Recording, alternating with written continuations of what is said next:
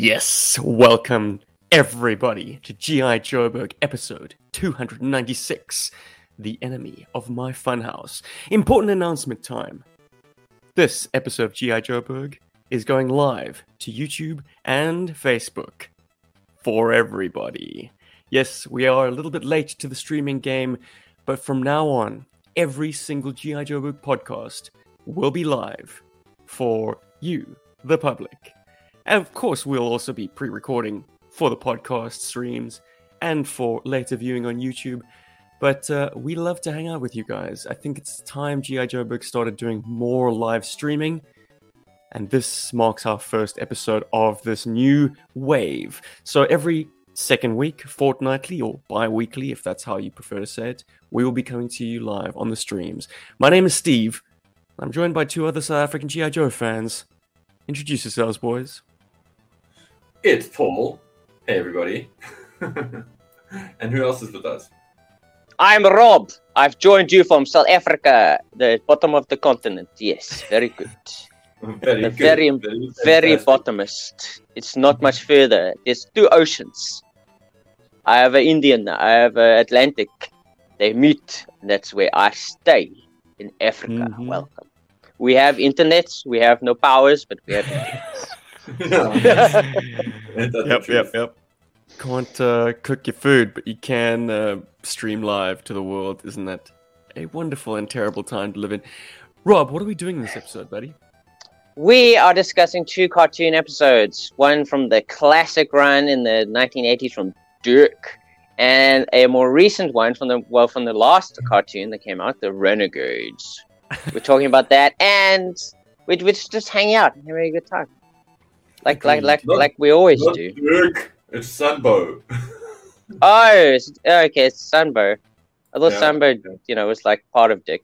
Okay, No.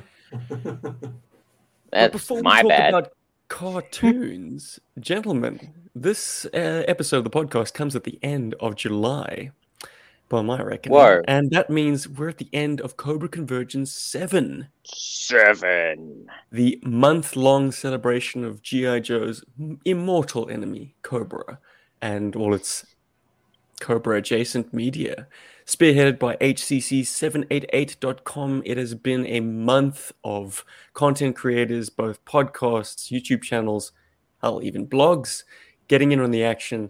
And I want to know from you guys if there are any personal highlights that you had from this month of content goodness or badness. Oh my goodness! How could Cobra you? badness. There was, Cobra goodness. I mean, good content about Cobra badness. Absolutely tons of reviews, like so many reviews. Like I think if there is a character from Cobra that was not reviewed this month, I'd be very surprised. I think between all of the content creators, I think we've basically managed to cover everyone. There's also been a lot of like really informative like videos that I saw where I kind of like learned a lot more about G.I. Joe than I kind of knew before. Kind of like You tell. well, one really good one came from Treasures for Trigger, where he discussed G.I. Joe Takara and Japan's Cobra 11, which is the first 11, well, the only 11 Cobra figures that they released in Japan, made by Takara, or at least, kind of like sub-licensed.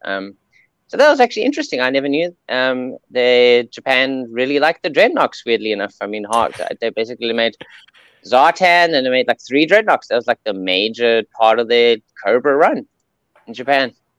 Did Japan really like G.I. Joe or the Dreadnoks? I'm not entirely convinced. I think the sales didn't really support the line. But, I suppose G.I. Joe was if they'd chosen better, order. if they'd chosen better figures, it would have lasted a bit longer. So I quite like the Takara. 5 Zartans. The Takara list of figures is quite a nicely curated list, I find. It's some of like the best hits. It's not using all of the original 13 green shirt team. Like it's cherry picking a handful here and there, and it makes up quite a fun grouping. Not to mention the fact that the promotional images and catalogs and stuff are just like G.I. Joe, but almost manga. Like yes, I thought it's so much Cybertronian fun. Yeah, I love it. I love it. And the fact that they number each of the figures and kind of marry it to that number, like E11. That'll always be 11. whoever was the last guy It was a released. dreadnought. I think it was the yellow, the blonde dreadnought, if I remember correctly. Buzzer. That one, buzzer. So that was a really good video. I really enjoyed that one. Another really informative one, or at least kind of the way they go about it, was Agent. Actually came out, I think, today or yesterday. Agent Chuckles and Steve the Writing Dad's plastic profile of Storm Shadow, where they kind of do something like that we did it, where they kind of like go, what is the best version of this figure? But kind of like with a twist where they show which one best representation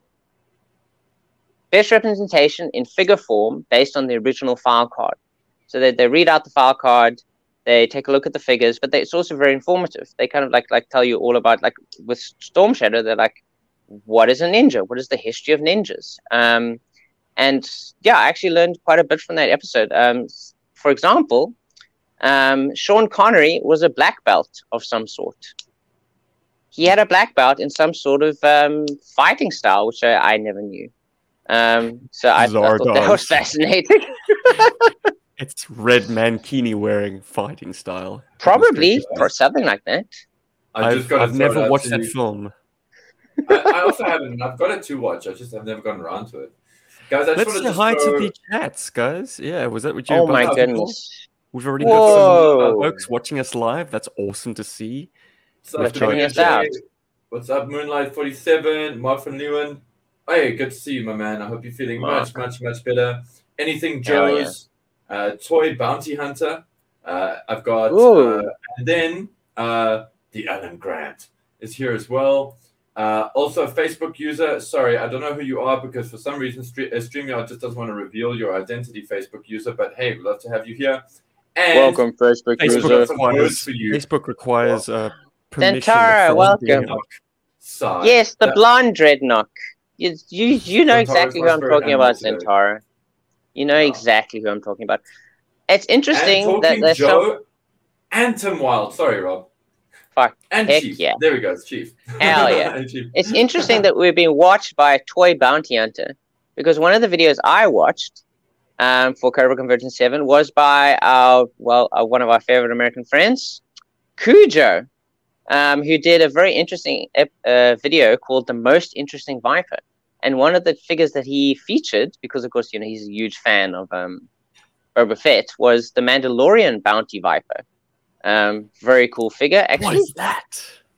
It's basically somehow. I believe the story behind it is that somehow Cobra got DNA from a galaxy far, far away, and they created this version of the Viper, which is basically, it looks like Boba Fett. And his whole thing is that now he's out there bounty hunting G.I. Joe. It's a very cool video. I actually really quite enjoy it. Oh, you have it. Okay. I don't. I don't. Oh, you don't? Okay, but yeah. You marry those two together. A Viper with the same colorway as classic Fett. So not movie accurate, but color accurate to the toy. It's a beautiful figure. It's such a cool figure. Absolutely fantastic. And one that another favorite of mine. Okay, there's two more favorites. So obviously we mentioned it quite a bit. Probably, well, it's the only play motion that I saw. So there was Action Robot Punch's Cobra Convergence contribution.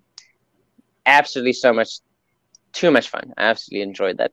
And probably one of my absolute favorites was from my side of the laundry room, where he discusses 3 crazy Cobra schemes in the cartoons. One of them being Red Rocket's Glare. And you'll have to watch his video to find out what the other 2 are. Very, very cool. Overall, just tons of fun. Good month. Very cool, man. I want to jump into a comment here that caught my attention as you guys are talking about Japanese G.I. Joes. Jumping. WJ mentioned, he said, and it's Bosozoku bike gangs were a big part of Japan's culture at the time. Then that explains. So that's probably why they felt dreadnoughts might be more appealing. But guys, really popular. a bit of insight, and I must say, this caught me by surprise. When I was at Comic-Con earlier this year, Comic-Con Cape Town, I had the pleasure of meeting some Japanese gentlemen who were staying at the same hotel I was staying at, and we were talking about stuff. It was mostly Gundam, to be fair. And then, because I always keep Storm Shadow with me, so I had Storm Shadow with me, and when one of the guys saw it, he recognized it as Storm Shadow from G.I. Joe. He was like, "Oh, cool, G.I. Joe," Arashikage. And I was, yeah, and I asked him like, "Oh, cool, how do you know?" And he's like, "No, he loved these kids when he loved these toys when he was a kid," and that was interesting because I didn't realize, it was like that, sort of well known in Japan. But I guess with Asia, Japan was kind of into G.I. Joe, but maybe not as obviously as the rest of Asia was. I don't know, because I know a lot of Asian countries were into G.I. Joe, a lot of their fans and stuff. Anyway, and also nice name drop on Bosuzoku there. Those are the bike gangs with the bikes, and they have the long seats and the flags and the horns and everything, and they do that. Oh, like in Akira. Yeah, some of them had those bikes in there. Exactly. Akira is very inspired by Bosuzoku bike gang culture. Anyway. Talking Joe says, dropping the knowledge bombs that Storm Shadow wasn't part of the Takara release. Yeah, isn't that weird? I mean, they might have got to him eventually. I mean, the way I understand it, they basically took, I think the line came out, I believe, in 1986 or something. So they cherry-picked from the figures from 1983 to basically 1985. Storm Shadow had come out. So it's like, maybe they thought he was just too on the nose. It's like, no one wants a ninja figure. We're all ninjas here already, so let's not bother. Maybe they felt he couldn't compete with other ninjas, but he definitely recognized my Storm Shadow, the V2 one, and so that made me feel like, okay, cool, that was something that was available there. As like with most Asian G.I. Joes, just G.I. Joe packaging just distributed in Asia, normal English package. Dabuya J says, my personal hypothesis why they held off on Storm Shadow, overexposure of ninjas in culture, exposed to Wild West cowboy stuff as text native to the point I met about. Okay, so I think what I'm trying to what I'm feeling from that comment is the Japanese were more in favor of focusing on cultures that weren't their own for wildness and toy lines. Because that is something that is, if you watch anime from the 80s and 90s, you'll see that a lot of Western concepts are brought into those things and kind of merged from their point of view. And like, we have things like Cowboy Bebop, we have things like Trigun that have strong American kind of influences in their style. And and now, a lot of anime kind of is all over the place. But Japan pop culturally had a huge fascination with the West. I mean, look at something like Silent Hill, which is in a lot of ways a love letter to Twin Peaks. So, well, I want to go west and ask. Oh, Stephen, you were about to say something. I was about to. I just want to add that my favorite little nugget about the Takara release was that. Hey, Skeletron! Skeletron's joined us. Awesome. Yo, Joe Berg. Go Skeletron. Go Roboskull. What's your catchphrase? Come on. I love the fact that the promotional material released with the Takara stuff. I think there was a comic book at one stage, but my favorite little commercial was where they instruct buyers of the product to embellish the figures themselves, like add paint details, add washes. And that is such a sort of a Gundam or model kit building view on toys that like the factory can only take it so far. The rest is for you to personalize these toys and make them cooler than they originally were. So, I mean, I'm currently in conversation with a G.I. Joe Berg friend in Japan who takes all his G.I. Joe vehicles and figures and like adds little chrome marker elements to them and does entire different paint jobs, that's washes, awesome. Like custom makes bits with like magnetic attachment points, and that culture is just so fascinating to me because I'm like, leave it all factory, man, don't customize. But it really unless started it's a modern figure, and then you'll let me wash the sci-fi until he looks cooler. Carve pieces off them. Yeah, sure. All right, guys. I want to weigh in with, in order to not really like make this a rundown of like everything that happened and try and I don't know, set up some unfortunate favoritism just by omission, because like you're always going to skip a couple of notable names. I'm just going to name my favorite contribution to Cobra Convergence 7. Wow. And it was a podcast, so it might have gone unnoticed by the sort of the YouTube crowd, but it was Joe on Joe podcast. Joe Slepsky, he is bringing back the radio drama. For 3 years running now, he has scripted these amazing pieces of fiction that sort of weave seamlessly into the G.I. Joe verse. And in the past, it's been these big sprawling, like multi voice actor featuring tales. The one was on Cold Slither behind the music, and the other was a kind of a Columbo-esque. Well, it was Columbo. Columbo visits the pit and solves a mystery. So he had tons of people lending a voice. I got to lend a voice on those ones. And so I got an advanced copy of the script in order to do my part. However, this year he didn't need me because it was basically just two people, him and another actor. And they performed Frost on Destro. So Frost, the famous, I think it's David Frost? I don't know. We didn't get him in South Africa, but he was an interviewer, and this is kind of in situ in like the mid 80s. Frost is interviewing renowned global terrorist and arms dealer, though he kind of denies being a terrorist, Destro, and it's so amazingly in character. Like, I underestimated Joe's script writing ability, and I'd already placed him on a pedestal, but like I am guilty of I mean, he's very good. The script is funny, it's clever, it is completely in character, and doesn't drop the suspension of disbelief not once. Never pokes fun at itself, but is still entertaining and funny at the same time. It's brilliant. So if you've missed Joe and Joe podcasts, Frost on Destro, do check it out. Joe podcast. Go totally check Put it on out. the list. It's brilliant. Like, it's so good. Steve, I mean, you know how much I love the radio drama in terms of like, I mean, I've been wanting to do something like that with us for a while now as well. But the drama is so good. The accent work by the fella playing Destro is top notch. Goes for the Scottish, all the tapped R's and all that stuff. But so it's either he's a real Scot or he's really, really freaking good at pulling it off. But it's the back and forth between them is genuine. It's true radio drama stuff. That sounds awesome. I'll definitely check it out. I'm gonna do it. So that's Cobra Convergence 7, dudes. Done. Yeah. Boom. Yeah. Wait till next year. It's finished already. I just really love the international backyard. I know. But I'm very, very chuffed with Who made that, Paul? International backyard. And tell us a bit about it, man. A little bit of self-promotion never hurts anyone. Give it a plug. Oh, we just, the international backyard is this fun thing. To those of you who don't already know, it's this fun thing we do where we link up everybody around the world who is a G.I. Joe fan, and what we all do is we all do like a little 2-minute video or something, and we stitch it together in an overarching story, and it's kind of the modern digital equivalent of going to the park with your toys and playing with them.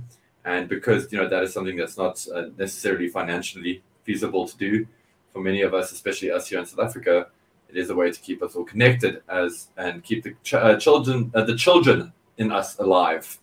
And guys really brought their A game. I mean, we had Lego happening in there. We had toy wars happening in there. We had all kinds of cool stuff. We even had some great like video game style adaptations. It was awesome.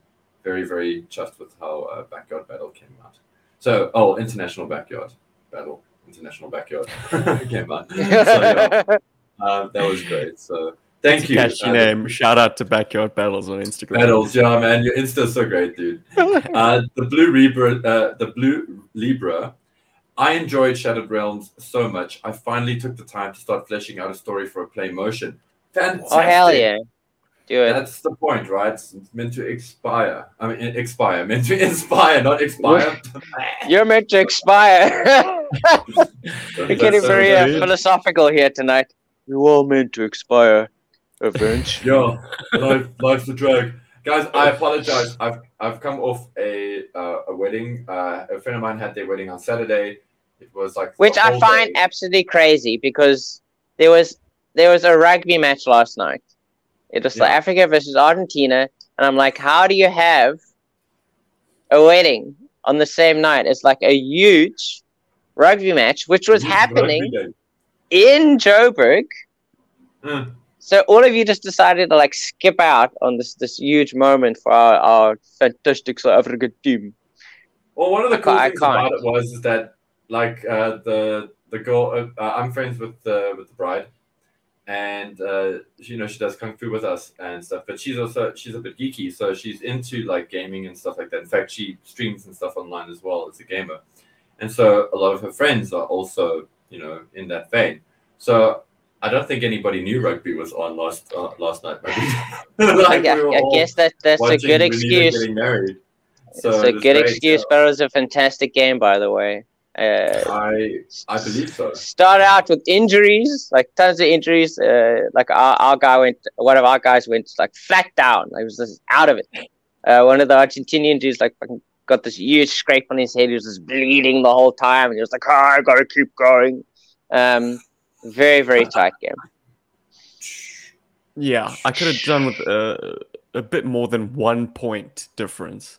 We were playing the Jaguares at home. I would have liked us to whomp them a little bit better. But hey, man, nail-biting stuff. And I think perhaps we need to rethink our World Cup strategy after that. Yeah. For sure. It's too close. Mm-hmm. Now that we've lost half our audience talking about rugby. Let's pull them back. Guys, SDCC 2023 just wrapped up. Did you know? I mean, it was a week ago now, but we are, as I say, fortnightly or bi-weekly, whichever you prefer. That's so long ago. We let the news accumulate and then we explode. Does anyone have anything they'd like to pull out and chat about? I do have some pictures on hot standby if you do. Chuckles. I'm so annoyed with myself because... Oh, sorry. Chuckles. You're annoyed that you interrupted me. That's fine.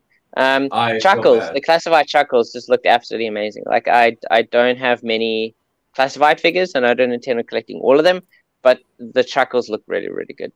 He looks like a lot of fun, and I hope he's not just an exclusive to the SDCC, because he needs to go wide and be available and not too expensive. Yeah, I didn't want to grab a whole bunch of classified images because I was worried we would turn this whole episode into talking about the classified Joes. So I kind of held back. I figured I'd just mention a few things. Too late. But yeah, classified really blew up at Comic-Con. And you mentioned Chuckles. Chuckles is amazing. Steve's showing the vamp right now. That came out of nowhere. I kind of felt like we were going to get it eventually. But damn, is it cool to see that it's actually happening? I don't know. And it's not HasLab. But it looks really great, and I love the little handholds and stuff. There's a lot that we can say about this, and I think it'll be better or more prudent for us to talk about this more when it's actually out, when one of us has got it. Hopefully, I'll be able to get my hands on it so we can talk about it here on the show sometime. But this was very exciting and very surprising.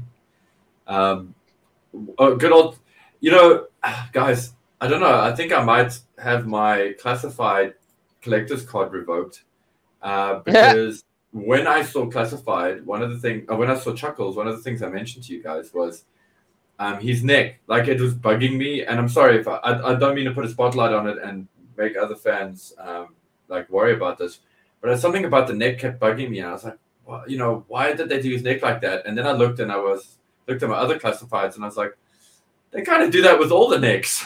But you're talking about the articulation point.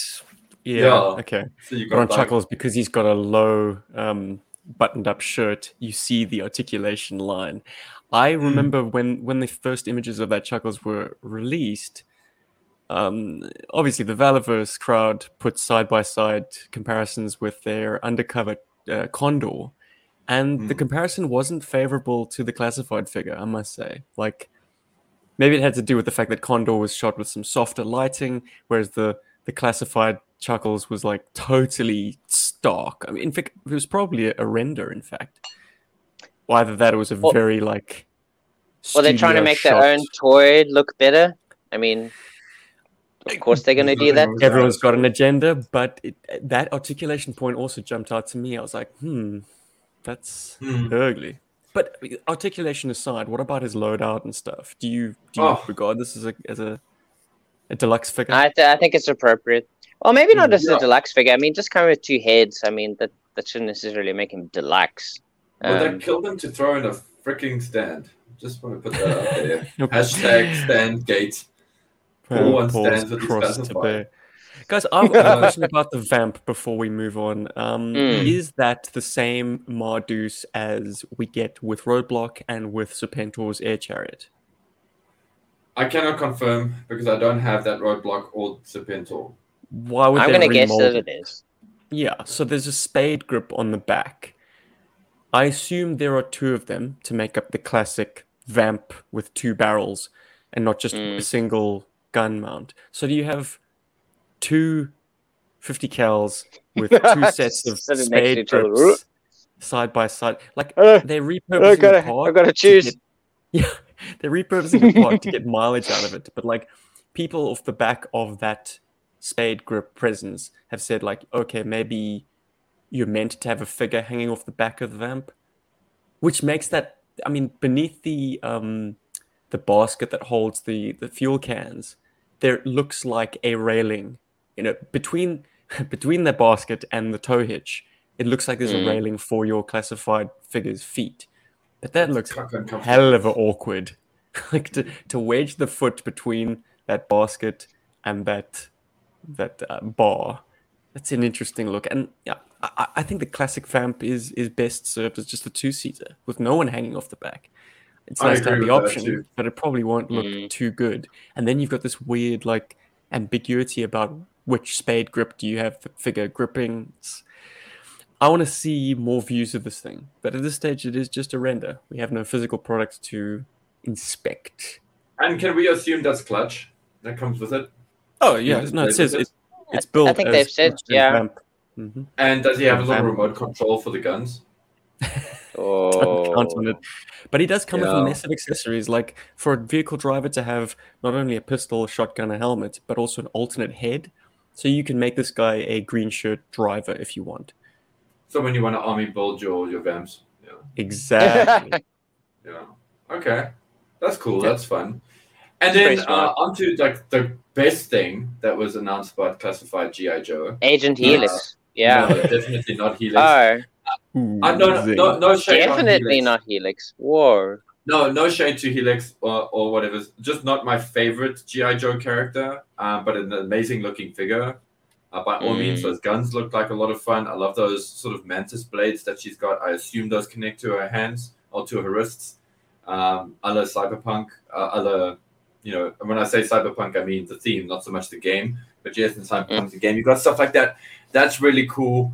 That towable missile launching system is great with the red Techno Viper. I'm pretty excited about that. I think that's looking very interesting and very fun to play with. But I'm referring to, at least with the classified releases, I'm referring to something that is pure class and pure ecstasy for me as a toy fan, is those 2 Dreadnoks. So we've got Buzzer, which is very cool. The blonde Dreadnok. The blonde Dreadnok, Robbie, the blonde Dreadnok. And I like that he's got some, he's got some classic accessories there. He's got a great chainsaw.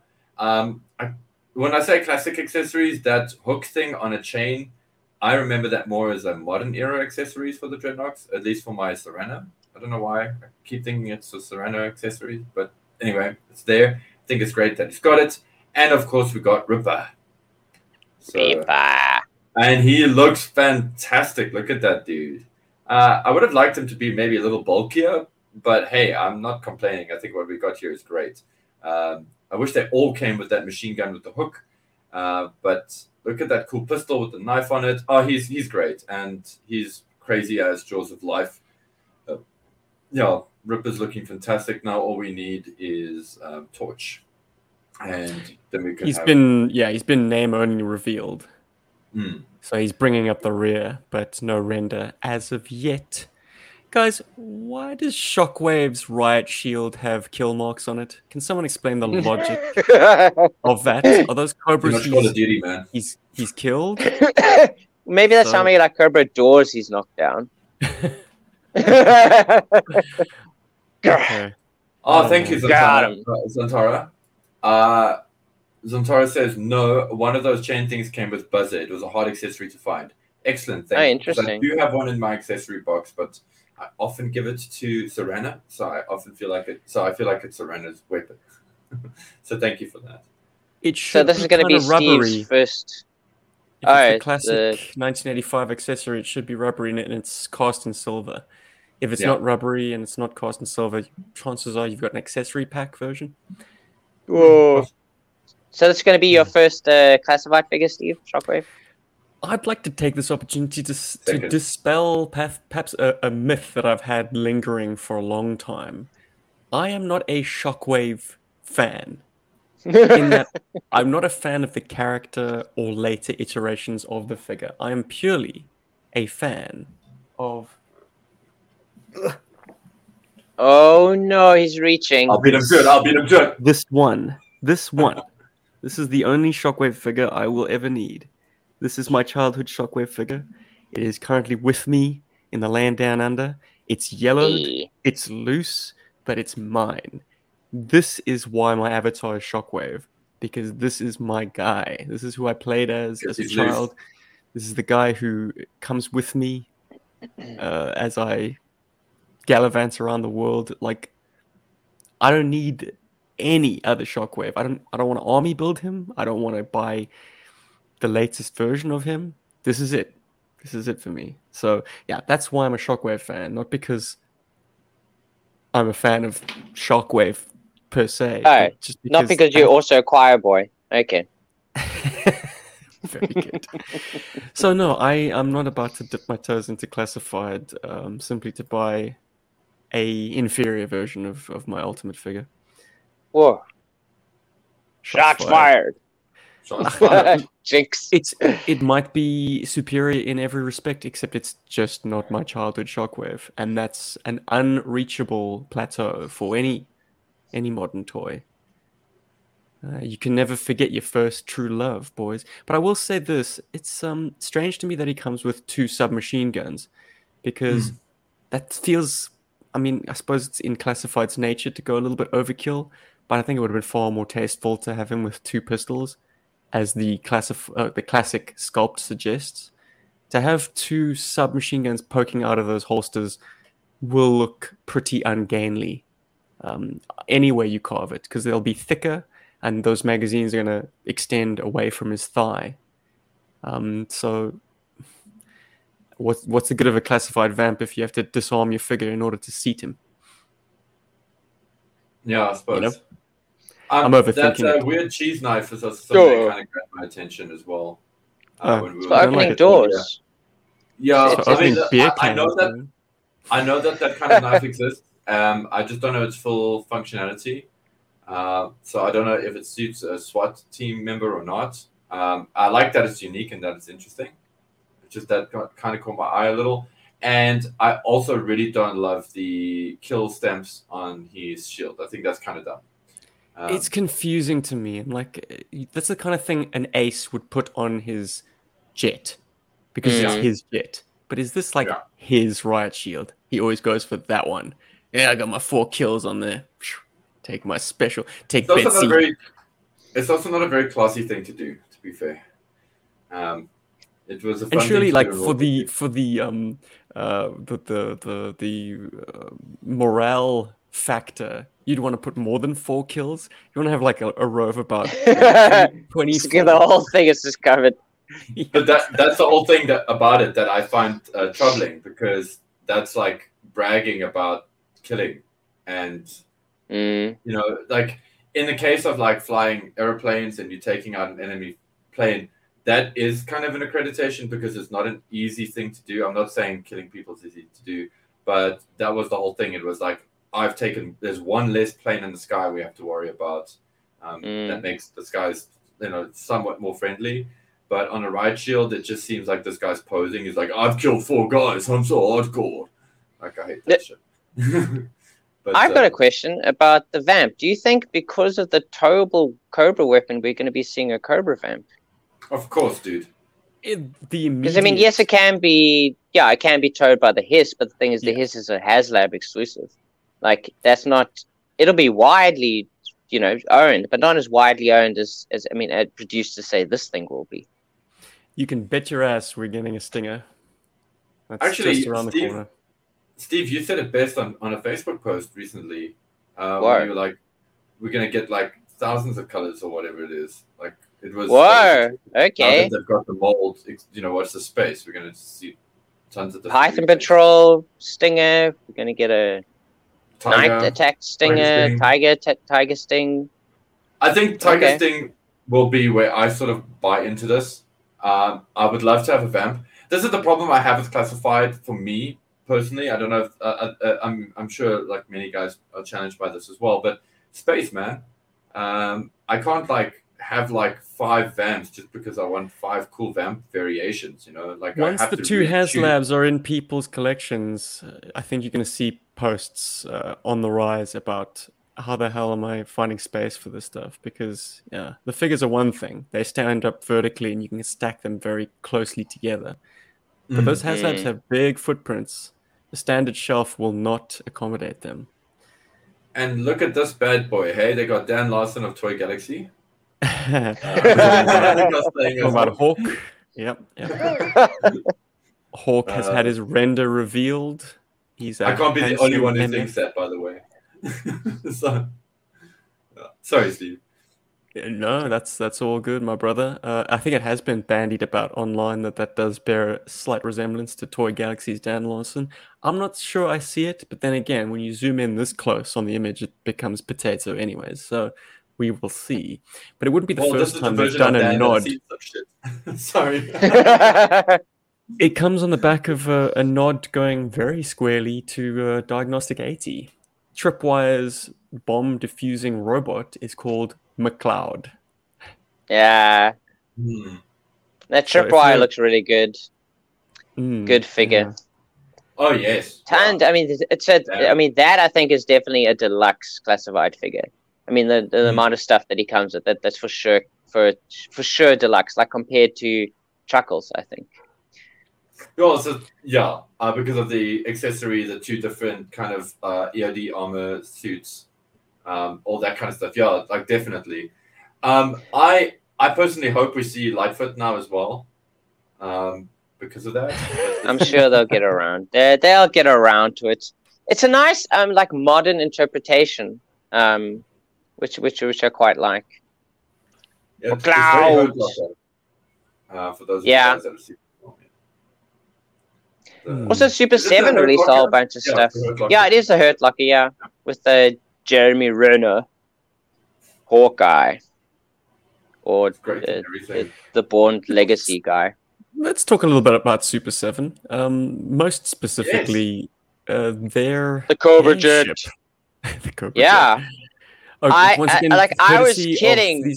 These images come courtesy of histank.com. Thank you very much for keeping us in the loop with all the news information. But we've got some notable news outlets all over the show. First, certainly, Chris McLeod of the Full Force podcast was keeping us in the loop with his frequent bursts, and then weeklies and monthlies. But and then on Instagram, surveillance port, I think it is. Yeah. They're absolutely fantastic at compiling images from the community. They're a good source for like images. I really didn't think they would make this. Like I think we did talk about it. We were like, oh, maybe they'll make that. But it's crazy to me that they actually made it. Obviously, it's smaller than it should be, but still. You're referring to the Cobra airship. The Cobra airship, yeah. Guys, I mean, it should be like the surface of the Death Star. However, hey, how's it, Toby? They have made it this kind of bite-sized version, which looks tall enough to hold a figure at its tallest point, I'm going to say. So you can enclose a figure inside it. We don't know if it opens. We don't know if this is a retail item, a crowdfund item. The details are very thin on the ground. Yeah, it could just be for the pop-up store that Super 7 had close to the convention. I have just showing off stuff. I have a theory behind this here, actually. So I feel like this is something they want to make. I feel like this is something they've spec'd out, like an actual play set, that this is the play set that we're seeing. And they wanted to gauge interest. They wanted to see how visibly people get excited about this at the show. Because I really think we're going to get this as a figure. I do think we're going to get it as a play set or something, because Super 7 is kind of hot on their play sets right now. I just think they wanted to see how excited people would be for this in particular. Like, would people be doing backflips for it? I know when I first saw this image, I kind of did. So, yeah. Yeah, it's the most appropriate thing you can do that's recognizable from the cartoons. Is this, this cruising flagship thing of Cobra? I mean, I really didn't think they would actually make it because of the scaling of it. But I mean, they have kind of scaled it down to make it slightly more manageable. But it will be interesting to see more details, about it as they go forward.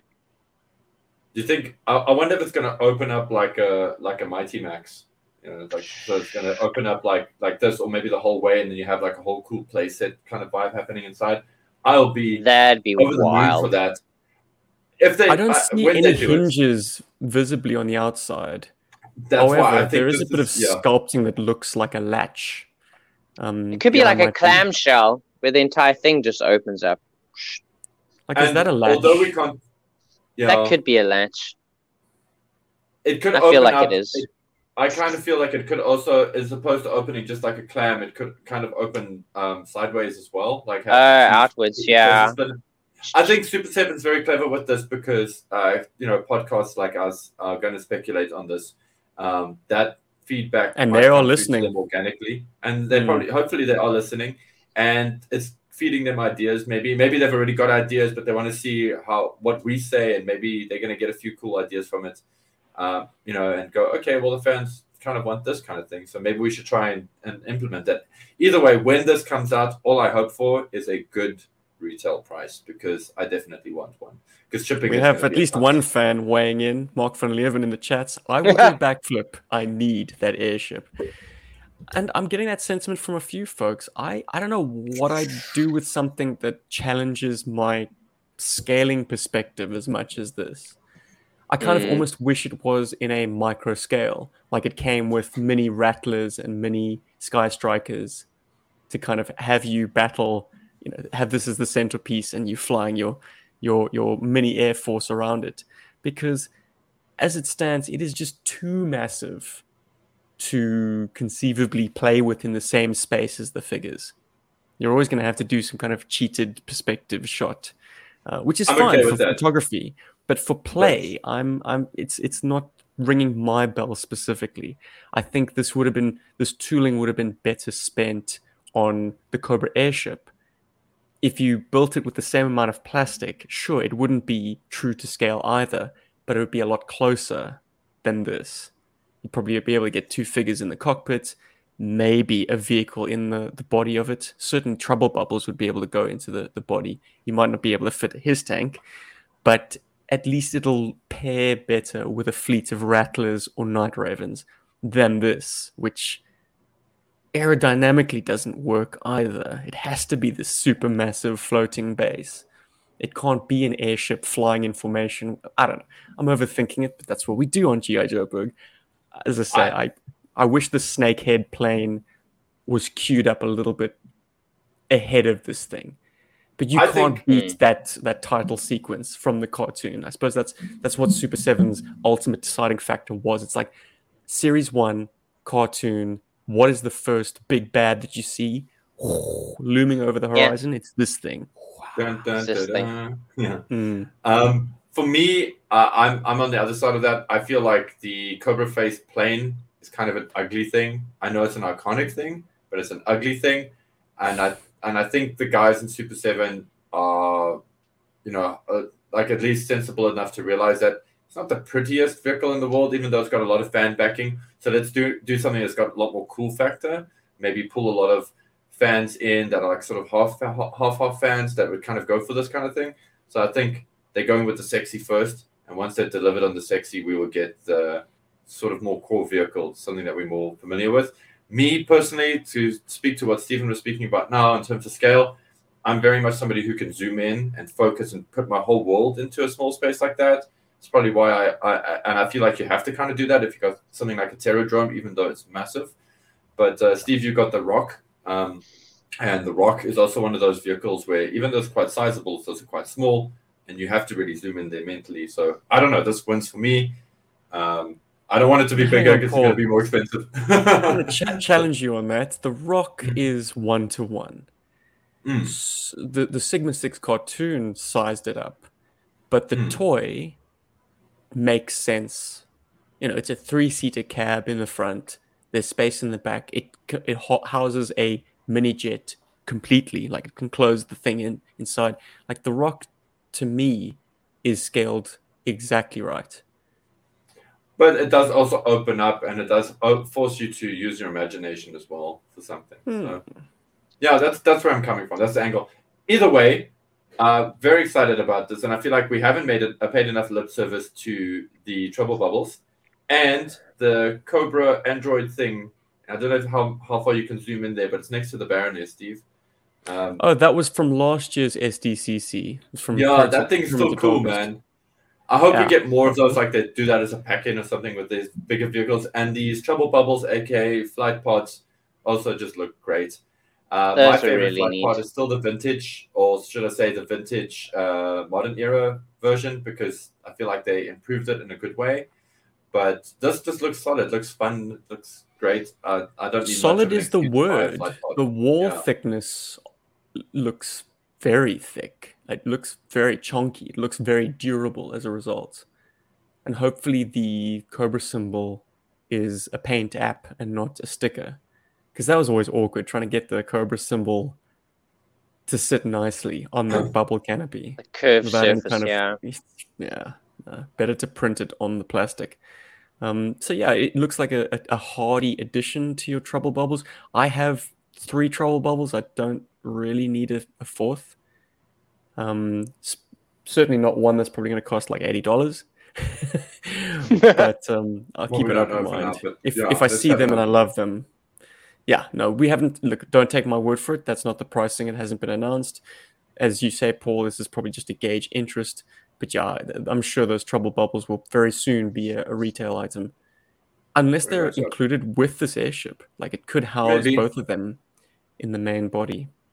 I think Super 7 would be smart to try and do a trouble bubble 2-pack as opposed to just doing one, so they can round off the retail price a bit better. But hey, listen, I don't work for Super 7 or part of their marketing or distribution or plotting or planning or any of that, so who am I? But I think I'd much rather get 2 trouble bubbles in my package than one. That's the kind of thing that you need to army build. And the fact that it accommodates a 5 POA figure means that this thing will be generously spaced enough to accommodate vintage and modern figures comfortably.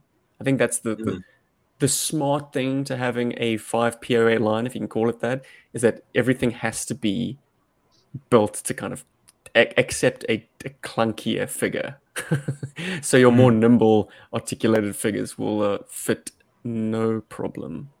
Guys, is that all you want to chat about? I mean, there's way too much to accurately or adequately address in one podcast. But if there's anything else that jumps out at you, now's your time, or forever hold your peace. I've said what I need to say. That jet's cool. The Cobra head jet, Chuckles, yeah. There's too much cool stuff, I think. Yeah, there's a lot of really great stuff. I think just to sum it all up, I'm very happy to see a lot of G.I. Joe presence at this year's Comic-Con. That is a very exciting thing for me as a Joe fan. There was so much, I don't know what else happened at Comic-Con. I just know about all the cool G.I. Joe stuff that happened. And that was great because we've had a lot of Comic-Cons where it's been like, no G.I. Joe stuff. So I'm just over the moon that there's so much G.I. Joe vibe going on there. Not only that, but a few folks have put it on record that the Hasbro brand team brought it better than anyone else, better than Star Wars, Marvel. Everyone's bringing their A game. It's Comic-Con, and there are no celebrities to compete with. So Toys and Comics really had a big showing this year, and G.I. Joe apparently was best represented of all. Thank goodness. Bravo. I just want to do a shout out to Fenrir Fire. What's up, Fenrir Fire? And that again. Looks like you're rocking a very cool Cash-On avatar. So very nice. Hell yeah. Very cool. Do you guys have anything to say? I mean, Debua J in the chats wants to get some views on the Super Cyborg snake armor. Now, I think it's a beautiful toy. It looks really cool. And useless. Because it's not designed to be a functional snake armor at all. It teases you by including like the torso of a blue shirt, but he's got no legs. He can't be removed. He doesn't articulate, and he doesn't scale with classified or even with the ultimates. So, well, it's a functional snake armor. I mean, you close it up and it's a snake armor. It does what it needs to do. I mean, you just open it up to kind of. But did the original legs really move that much anyway? You just kind of like wiggle. You're just wiggling them. It does what it needs to do, and you can open it up to display it, so you can actually see the figure in there. Or I think it's quite fun. I think it's a cool thing to make. Why not? It makes me question whether or not this guy is an amputee, because surely you'd see his feet in the kind of the exposed section. No, he's not an amputee. I think I'm overthinking that one a bit. Sorry. Come on, man. Equal opportunity terrorist organization.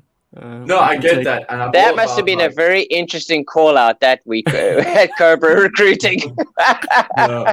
How many of you? Oh my God. We have this whole group.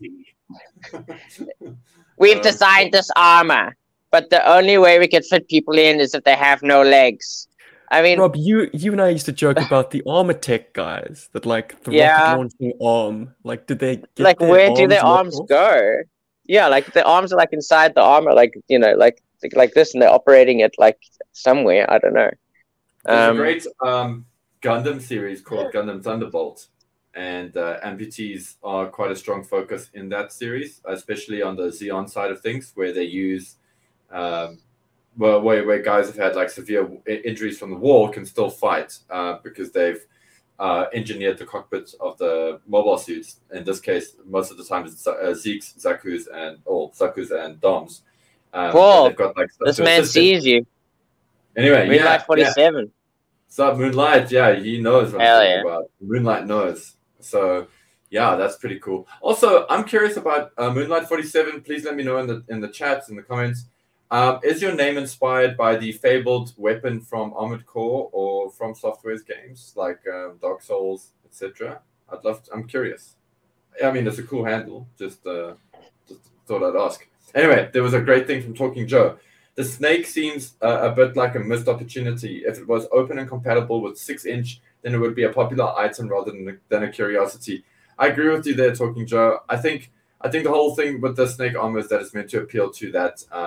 The vinyl collecting crowd, the vinyl robot collecting. Yeah, the guys who just like they like something to put on their shelf or something. It's like it's recognizable as G.I. Joe, but it's not necessarily a toy. I think a lot of companies do that, where they make things that are kind of like G.I. Joe themed or like a property themed, but it's not meant to be. Yeah, it's like hey, there's a cool little piece you can put on your desk or something. Someone goes, oh, you like G.I. Joe? Yeah, I love G.I. Joe. That's what I got this expensive final figure here. Well, I'm going to clip this idea from Diagnostic 80, and that there is a blink and you miss it moment in G.I. Joe the movie where Falcon is radioing G.I. Joe headquarters, or Action Force headquarters, if you got that dub. And the Cobras crash through the door, and the thing that they use to knock the door down is a sort of plus-size snake armor. It's got like a glass cavity in the chest. You can see the operator inside there, or his silhouette at least. But that's it cool. scales a lot bigger than a snake armor. So this might be in that ballpark if you use it with your classifieds or with your O-rings or modern era figures, 4-inch figures. To have, with the armor closed up, it might look good in that setting. But that's pretty much the only in-universe use you'd have for it. Unless you're one of these vinyl collectors. I see it as a great kind of like close-up if you're doing play motion. You've got this like close-up and you've got the... And then you kind of make it wiggle towards the camera. It is not 118, Debuye. It is like... It's the figure inside, I think, is closer to like 12-inch, actually, if I'm not mistaken. So it's big. Yeah, it's well, like Talking Joe said, it has a very niche kind of like appeal. You know, it's like... people who like it, I mean, you'll just keep it closed forever. It's like you don't even need to know that there's a character in there. You just want to have the snake armor looking like snake armor-ish, you know? It's kind of difficult. I can't imagine the exact person who wants that. And listen, I say the same thing about Funko Pops collectors all the time, but hey, what the hell, here we are. Yeah, Steve, what's happening, my man? What's up? Let's shift the agenda, I think. Whoa. Thanks to all There's more to talk about?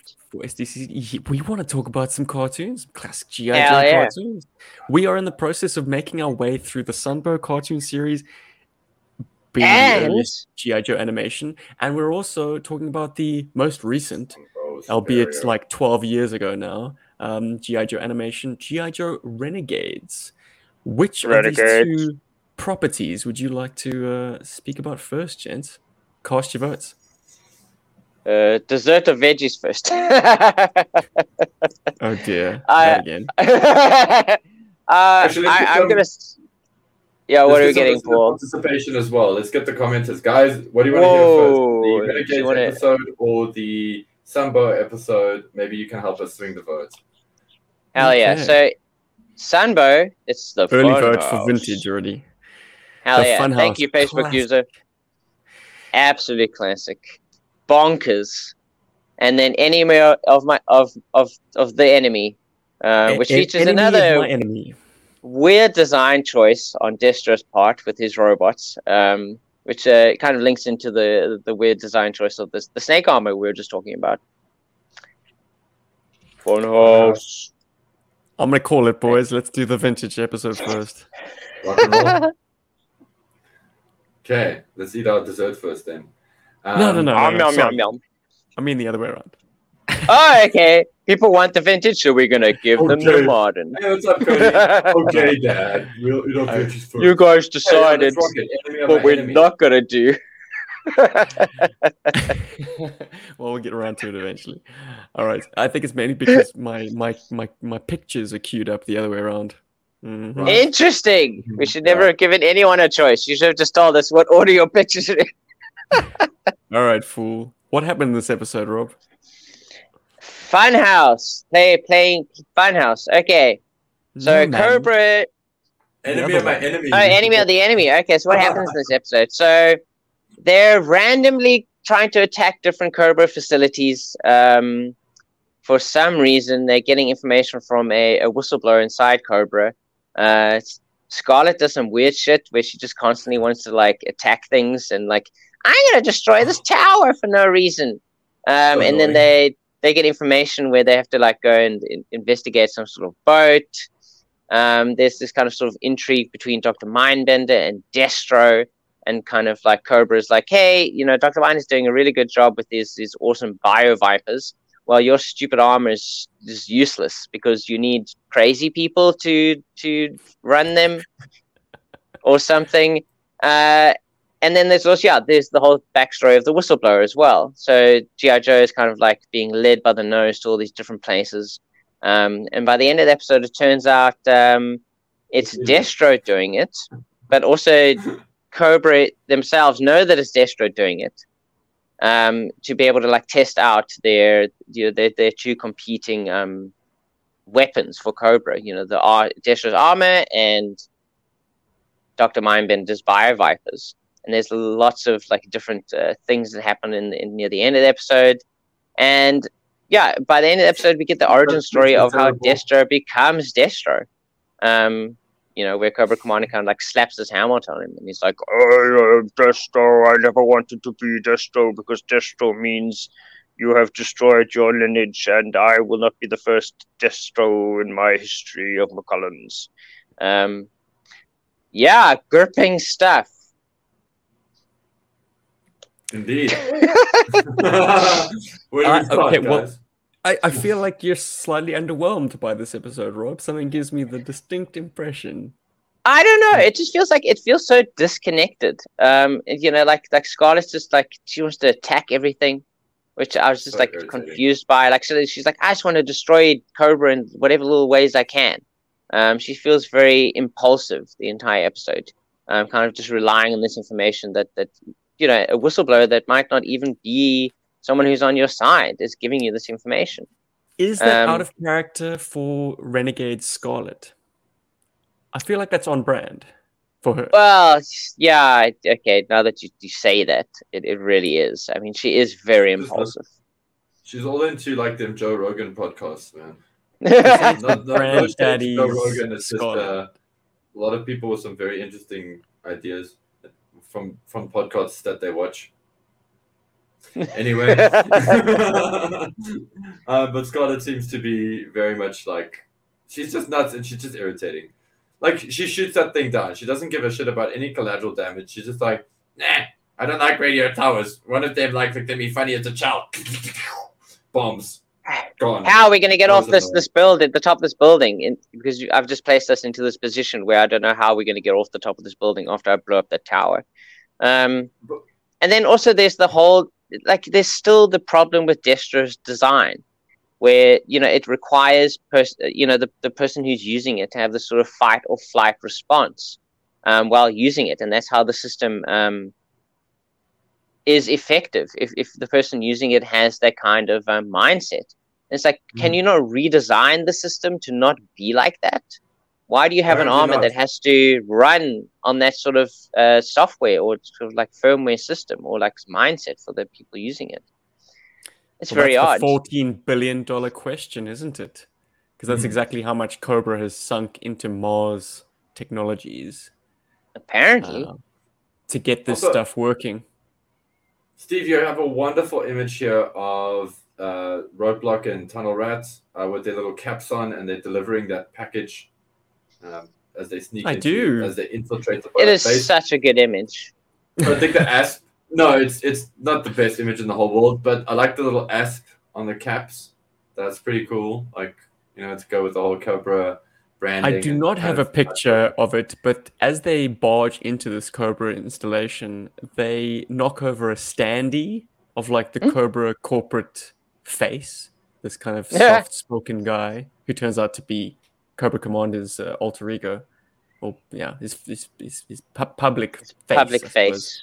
Thanks to the miracle of holography. Anyways, I just think it's a cute touch that he's like the standee that's in all their things. Like, I don't know. Would that fly now to have like a white male as your standee? Probably not. But this was 2010. Yeah. Anything flew back then. I mean, I don't know how much of it they're carrying, but it's beef stroganoff, which I just thought was a very interesting meal choice. Because I love beef stroganoff, at least the version my father makes, but it's just that I kind of keyed in on that. I was like, beef stroganoff, like what a random food name to drop. But okay, rad. Maybe that's somebody in the production's favorite thing, or maybe that's something that they put in a rat pack or something. I don't know. That was fun little detail either which way. And guys, can we focus on Destro before he gets masked?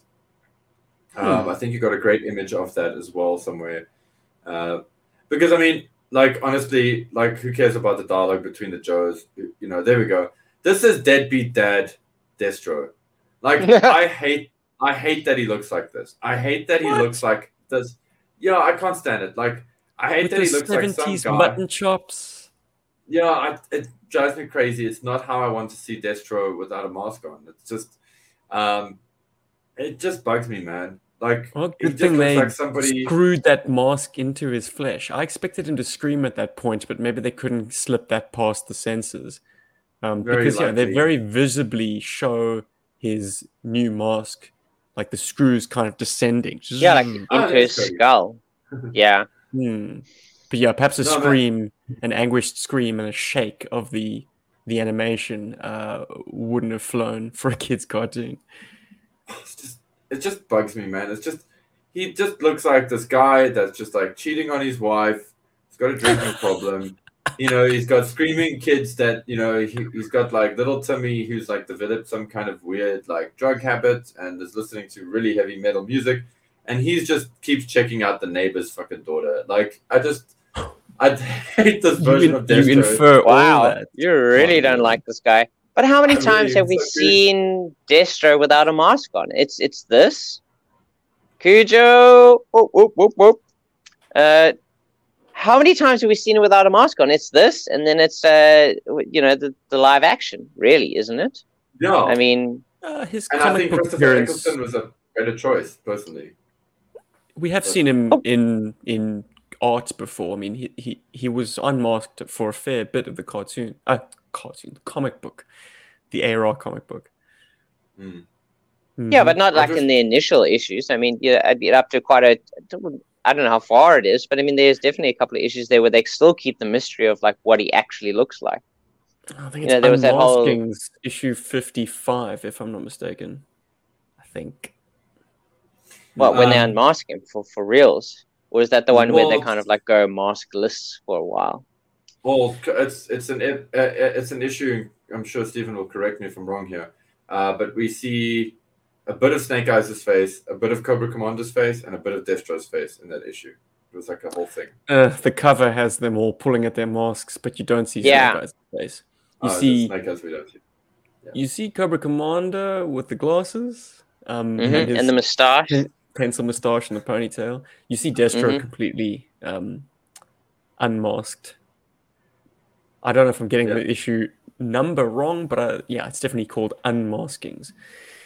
Anyway, I quite like this episode, actually, gents, because what Renegades does well enough is create the tension between Cobra as the principal investors to Mars.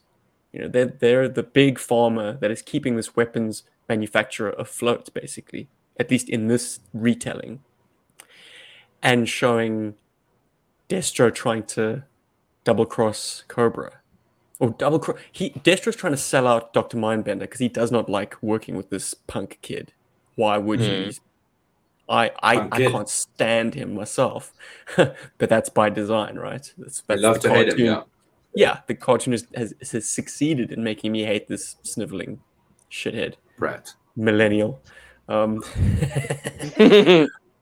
So I'm on Destro's side, and Destro's working Deep Throat style, collaborating with the Joes, trying to get them to capture Dr. Mindbender. The Joes are just kind of, as you said, Rob, being led by the nose by these forces that are playing several levels above them. But at the end of the day, Cobra gets the last laugh because Mindbender rats out, or discovers this double cross, rats out Destro, and then Cobra Commander steps in, unmasked, and has his giant pet snake subdue Destro, which I thought was interesting. Is this not a Mars factory that we're currently located at? How come Cobra's kind of set up residence there? How come Cobra Commander is actually like sort of behind door number 1? I was slightly confused as to where we were. Are we at a Mars factory, in which case it should be Destro's haunt? He should be the one with all the secret doors, or at that Cobra facility. Anyway, I think we're still at the Cobra facility. I mean, at the start, it's the building that they went to is the building that apparently Dr. Mindbender was in, and I think that is where this office is. And like Destro comes to visit him at that building to kind of like discuss things, and then they go back to the factory, which is where you have all the scenes with the Vipers. I mean, with the bio Vipers and stuff. Back to the factory, back to reality. That's a cool factory. Although there is obviously the establishing shots a lot of the time where they're kind of like, "Oh, this is where we are." Just want to put that out there. I think Dodge Chapter's there. Nice little Easter egg. The giant snake is called Serpentor. Yes, I heard that. I think that annoyed a lot of people. But I do like at the time. I like the idea that maybe Cobra Commander and Serpentor at some stage fought for control of Cobra Industries, and Cobra Commander won. I like Here that. I was thinking this was forward-looking, that in a later season, this snake will be harvested to kind of create a snake man called Serpentor, and he would challenge Cobra Commander. So this is actually Serpentor has been defeated and turned into a snake. Well, that's that's how I want to. That's Paul's headcanon. But I mean, I think it was a creation of Mindbenders. He says, like, this is the latest thing that Mindbender has made for me, is this giant snake, which kills the original whistleblower at the start of the episode. Oh, the suspected whistleblower? Well, suspected, but he was, because they confirmed later in the episode, her contact, that what's his name? That he Breaker? went quiet. Yes. That he went quiet. I like the fact that this episode holds continuity with everything, like with Rage, which was the Destro-focused episode, but also with Breaker's introduction. Like, they haven't just disregarded him, a la like a supporting character on A-Team. Like, the Breaker is kind of part of this lore now. He's an ongoing kind of inside man, as it were. He's got his blog. He's soliciting leads from Cobra insiders. I like when they need him, he's in the story. The infighting also kind of becomes very real in that you have Destro's Iron Grenadiers versus this new like Bio Viper. Actually, they name drop it. It's called a Mecha Viper. So when Mindbender's Bio Vipers envelop Destro's armor, then it becomes something else. It becomes this Mecha Viper hybrid. Yeah. They try pouring the Vipers into the armor. That doesn't work. But if they pour it over the armor somehow, that works. I don't know. It's much better idea. But it very much lives up to the title, Enemy of My Enemy. It's full of action, guys. I'm going to give this one 3.5. Yeah. Wow. 3.5 Yojo Colas out of 5. Oh my goodness, Stephen, how dare you? I'll concede that the intrigue is very interesting. I mean, the intrigue is interesting, and the continuity is good. I mean, it kind of does track with what has been established before. But I just felt like it didn't hold together well enough, at least from the Joe's side. There wasn't enough of like, why are they doing what they're doing? It wasn't set up enough. I mean, obviously overarching, it makes sense. They're going after Cobra. But I mean, Duke himself points out, why are we doing this? Like, this isn't furthering our, us clearing our names. Like he pointed out himself, like we're literally just trying to destroy little bits of Cobra, and that's pointless, And I have to agree with him. And I'm glad that someone in the story itself kind of goes, what are we doing here? Just go for the head of the snake. Yeah. But I feel like the subordinates at that point kind of rushed to Scarlet's aid by saying, "Oh yeah, they're definitely very much on their side. We need to bag Mindbender. He's the key to this whole thing, this whole plot, all of this freaky deaky science. He's the top man of the totem pole that we know of. Like the Joes don't know about Cobra Commander at this stage.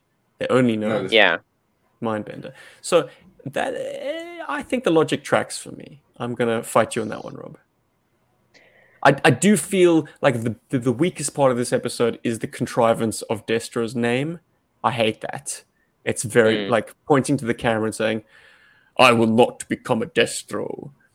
And like Mindbender hits us with the Latin.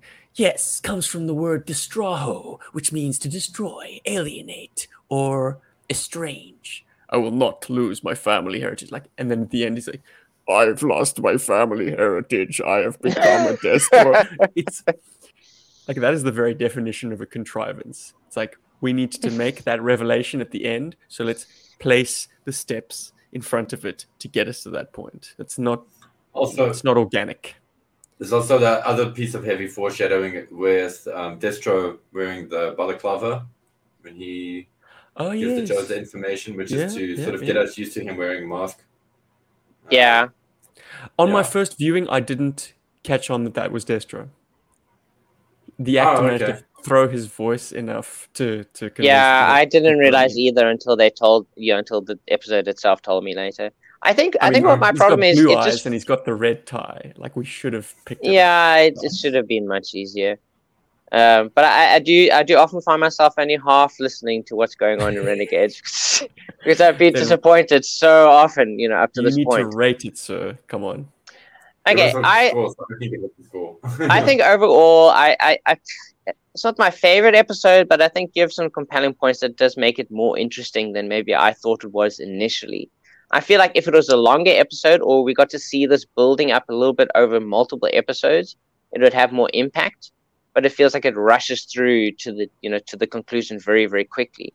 But that's maybe just the way they were telling stories back then. They had to tell it within a specific episode. They couldn't spread it out because they couldn't be sure people would watch it. I'd probably give it a 3. I think it's overall it's pretty decent.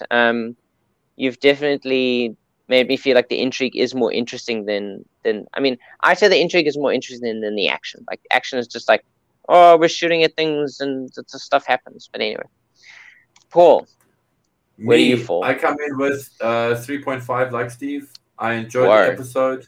I enjoyed the intrigue side of it. It had a lot. Like, I didn't hate it. I wasn't like, when I watched it and when it finished, I was like, oh, that's finished. Not like with the one episode where I was just like, oh. Yeah, I agree. Like, there have been episodes where it starts and I'm like, oh, I'm gonna hate this. I did not feel that, as I was watching this. I didn't hate it. I just wasn't. I've been conditioned to not pay attention, and I think that's probably why I didn't give this episode the time it actually deserved. I promise to do better in the next one. I'll actually. Well, you're not making watch that one be bad. For real. Can you zoom in on the mech vipers for me quickly? It's just the only little takeaway I want to put as I walk away from this. Not that one. Give us another one with the people inside it. Sorry, man. Jeez, Paul. Oh my goodness. There we go. So if we zoom out, motion blur on this one. There we go. Zoom in just a little bit. Don't you guys think I feel like these look like the back end of a horse costume? Like you got this heavy bottom and the straps. I hate this design. It's actually really shit. The legs are great though, and the arms are cool. But I just wanted to throw that in there. It's an interesting break for me when you've got quite obviously CG animated elements now doing faces, because of course all of the characters are in 2D traditional animation, a la that, so very clean lines and whatnot. But then you see the mechanical designs are all kind of rendered in a 3D animation.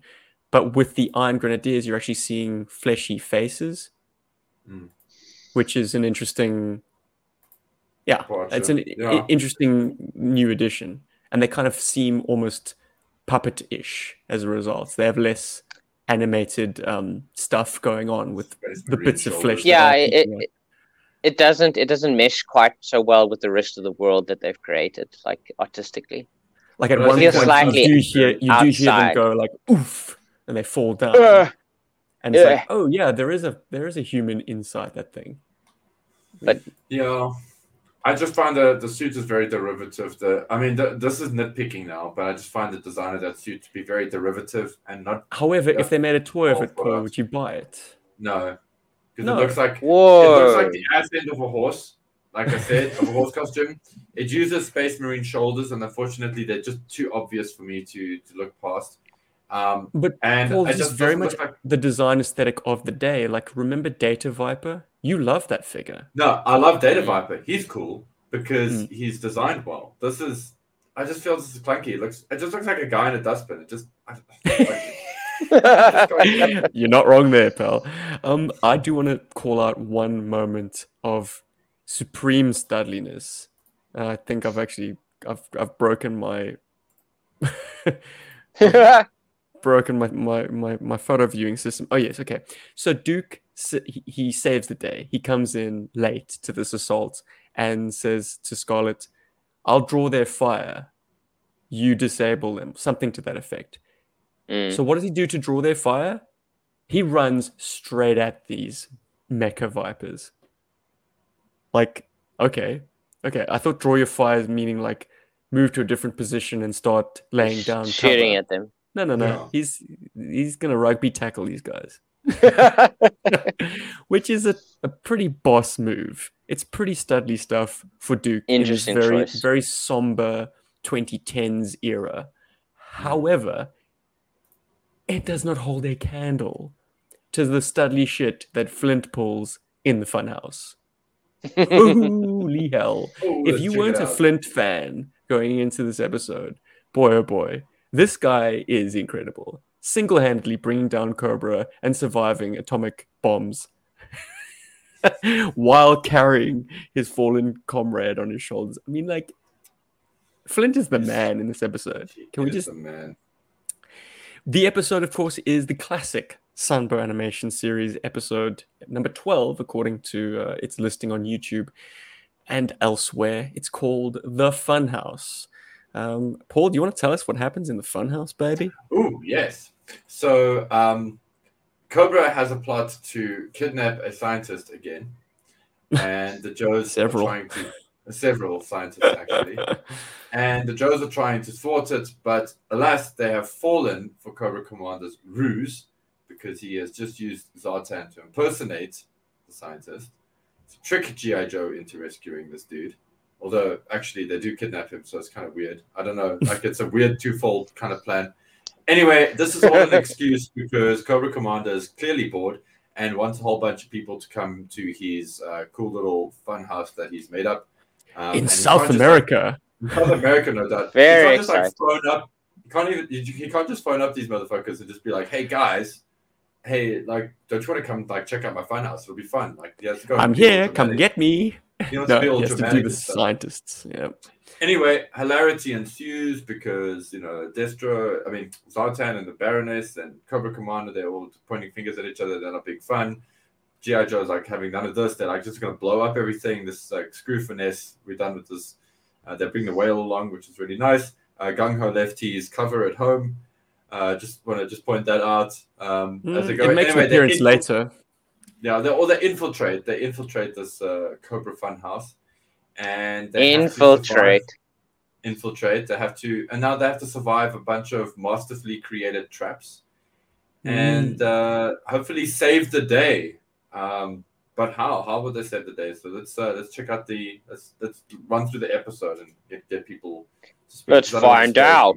Let's not spoil a 30-year-old cartoon show. There's a very famous shot, by the way. All the bubbles, the pink bubbles. Bubbles. Yeah. And also, Dusty clearly just doesn't listen to people. He's a complete defiant personality type. A-type's like, don't pop the bubble. Dusty's like, whatever. Dusty starts seeing weird stuff as the shrooms kick in. Hey, Snake Eyes. There he is. He's in this episode. Oh, and Gungo got his hat back at some point. You got his cover back? Yeah, exactly. It was so conspicuously gone from his head when he arrived. It was just like, okay, I know you're bald, but like I'm so used to you having your hat on. Yeah, it's such a wild episode. I mean, like Cobra Commander's entire thing, he even says it, like the whole reason for this is revenge. Like he just wants to get revenge on the Joes for like always thwarting his plans. You know, getting the scientists is basically like a dessert for him. It's just like he has to capture them so that he can convince Joe to come find him, so that he can have his revenge on them. And also, this episode kind of shows like something that the video I watched, my side of the laundry room put out with these 3 crazy Cobra schemes. Cobra often seems to invest a lot more money into creating these schemes than he would ever probably get out of these schemes. He's running at a loss. You know, he's always building all these things. You know, like often he will destroy towns that he's built just to show off, you know, like the destructive power of his schemes. You know, and in this episode, he literally just built an entire like base just to have fun with the Joes and equipped it with the nuclear bomb. I mean, they don't say it's a nuke, but I mean that it is obviously a nuke based off, you know, the way that explosion goes off. Yeah, it's just absolutely wild. Eat your heart out. Yeah, they got it right in the 80s. I think a standout character in this is Airtight. He is insanely cool. You know, super like he does flips and crazy shit. Thank you. Yeah. He's got that hairline, like he's like kids, don't worry. When you're my age, receding hairlines don't matter at all. Don't worry about it. You can still do flips. Having a receding hairline does not prevent you from doing like a double backflip somersault, like crazy Batman shit right here. Airtight is fulfilling like the Snake Eyes role here with his acrobatic finesse. It's amazing. I was not expecting that at all. I mean, from a guy who basically, just cleans the air essentially. So this, this is Airtight is Chaplain Joe Pod's favorite character, or at least one of his favorite characters, if I'm not mistaken. Well, he's certainly interesting because he looks so unique. Like his head sculpt on the toy is very unique. He's got this like huge head, and that receding hairline. It is a very unique look compared to a lot of other characters, in G.I. Joe. Well, hang on, don't misspeak, Rob. Like the toy doesn't give us an unmasked head. So this is the animators taking liberties with what. Wait, I'm thinking of Clean Sweep. Clean Sweep is the one with he also has the receding hairline. And he has like curly hair and shit. Okay. I'm thinking of Clean Sweep. So I'm going to say that in this picture, at least, it's not a receding hairline. It's actually an intentional mohawk, because that is an insane widow's peak. If that's what it's meant to be, like it looks. But the mohawk isn't going anywhere. It's like it's against his head, which is more suggestive of him losing his hair. Look, it varies wildly. There are images where Airtight looks like a believable. Yeah, it's not that bad. And I'm not going to put that kind of adjective on it. It's not bad at all. It's a choice, Rob. It's it does vary wildly, and I'd say in the later images of it, it looks more like an intentional. Like he's buzzed it off in that pattern. He's given himself a donut. He does want to look like spike. That. So we've been focusing on Airtight, but Falcon. So what happens is Flint. They have three options, so they randomly choose which way they're going to go. So Airtight and Dusty end up in one tunnel with the balloons. Flint it is random. Well, no, random in terms of which door they choose, but Flint very specifically takes Lady J, and I love Alpine. Alpine, apart from Flint being an MVP, like the GOAT, Alpine has the comic relief in this episode par excellence. He's like hanging around and like, why does Flint always take Lady J along with him, and I get stuck with you? Speaking of I think that's and lovely. He has the G.I. Joe credit card. And he has a great line at the end of the episode where he's like, Flint's pretty cool, but he talks too much. Hey, what are you saying over here? What are you guys talking about? There's a cool line with that, with the whole thing where he talks about, he goes, Lady J can come with me. And then he's like, only if you enjoy scrubbing, like, toilets or something like that. Or something, and he's like, Bazooka, I think you want to take her, don't you? Yeah. And then Lady J's like, he always wants to keep me single. Yeah, I'm pretty good at that, aren't I, Lady J? Hey guys, what can I say? It was the 80s. Women don't get a choice in who they date. Ain't no choices. No. The boys discuss it amongst themselves. Who gets a turn with Lady J?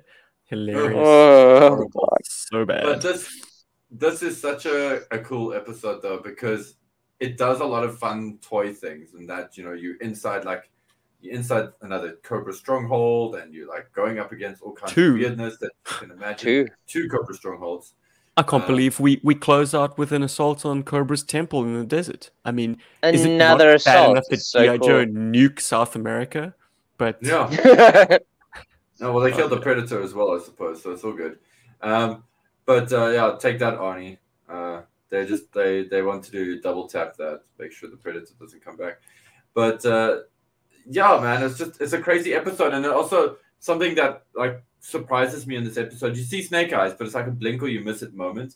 But you don't see him any other time. It's just like Joe's pouring out of the whale, Bull gung ho, Airtight, Dusty, Alpine, Flint, you got all those guys, and all of a sudden they're all standing there, and it's like Snake Eyes. It's like, oh, well, Snake Eyes is here the whole time, clearly. He's just randomly there. And Yeah, it's well, part of he my brought up little- the rear with Zap, and then Gung Ho, I think, was waiting for the reinforcements. That's also where they get the Sky Strikers that help them leave. Because I think he arrives. I mean, Zap was there already, but like he arrives. So Gung Ho and Zap wait outside, and then a whole bunch of other Joes arrive on Sky Strikers. But yeah, I mean, like, as is always with the cartoon, Snake Eyes is not the main character. the green wheels. You know, he's basically just there in the background. And thank you so much for mentioning Zap. I can't believe I forgot Zap. Like, Zap is in this episode. How cool is that, actually? Like, we And never he's their see Zap. bomb guy.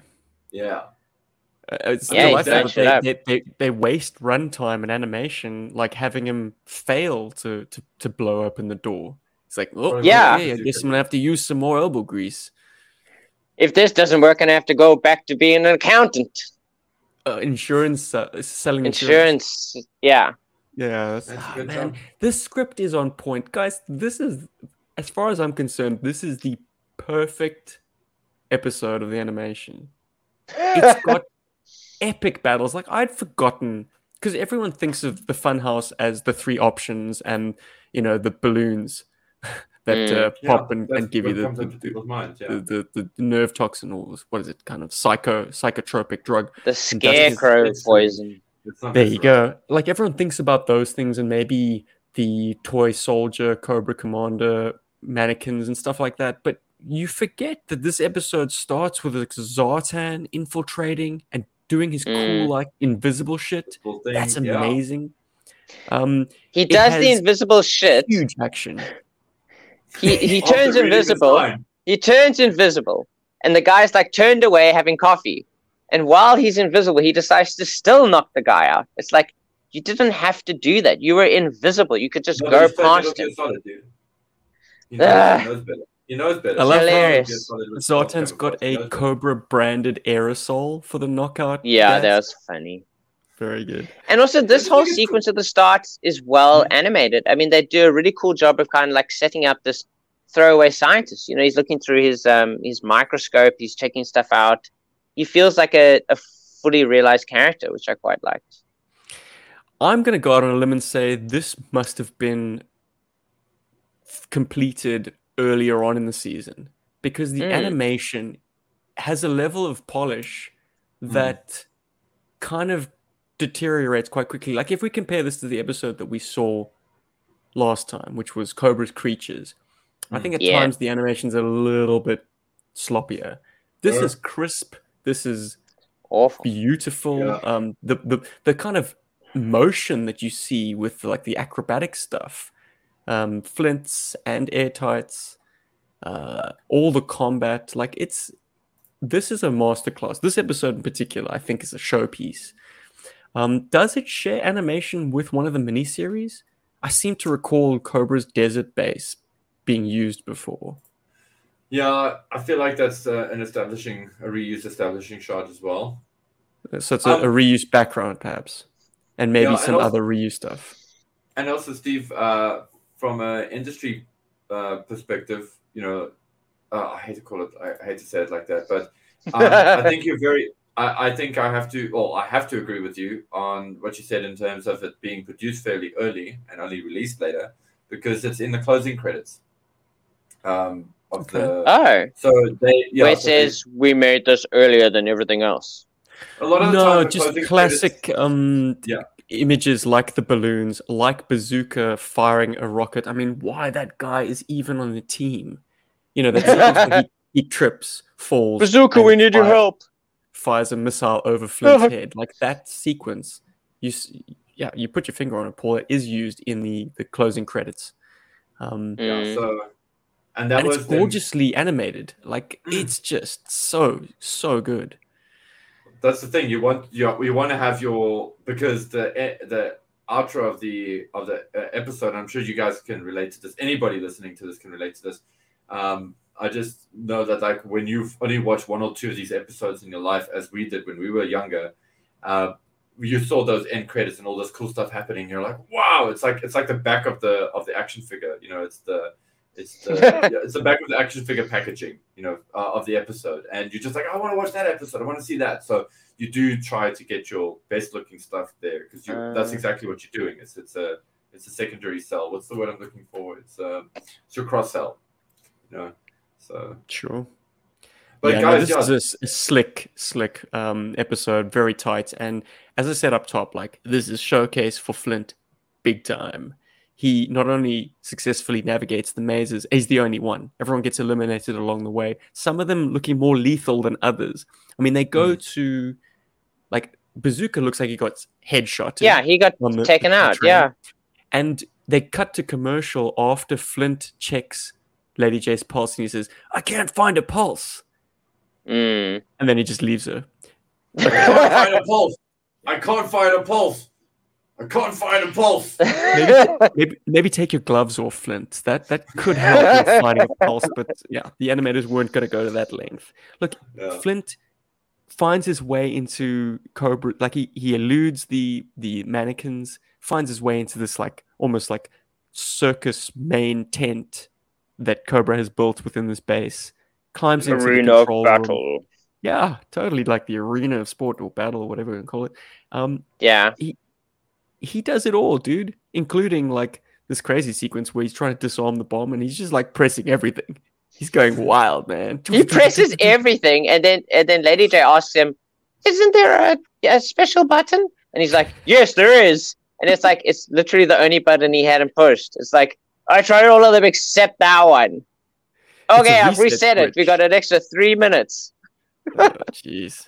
And then they managed to evacuate. Oh, guys, continuity-wise, the Joes get all their weapons confiscated by a magnet, giant magnet.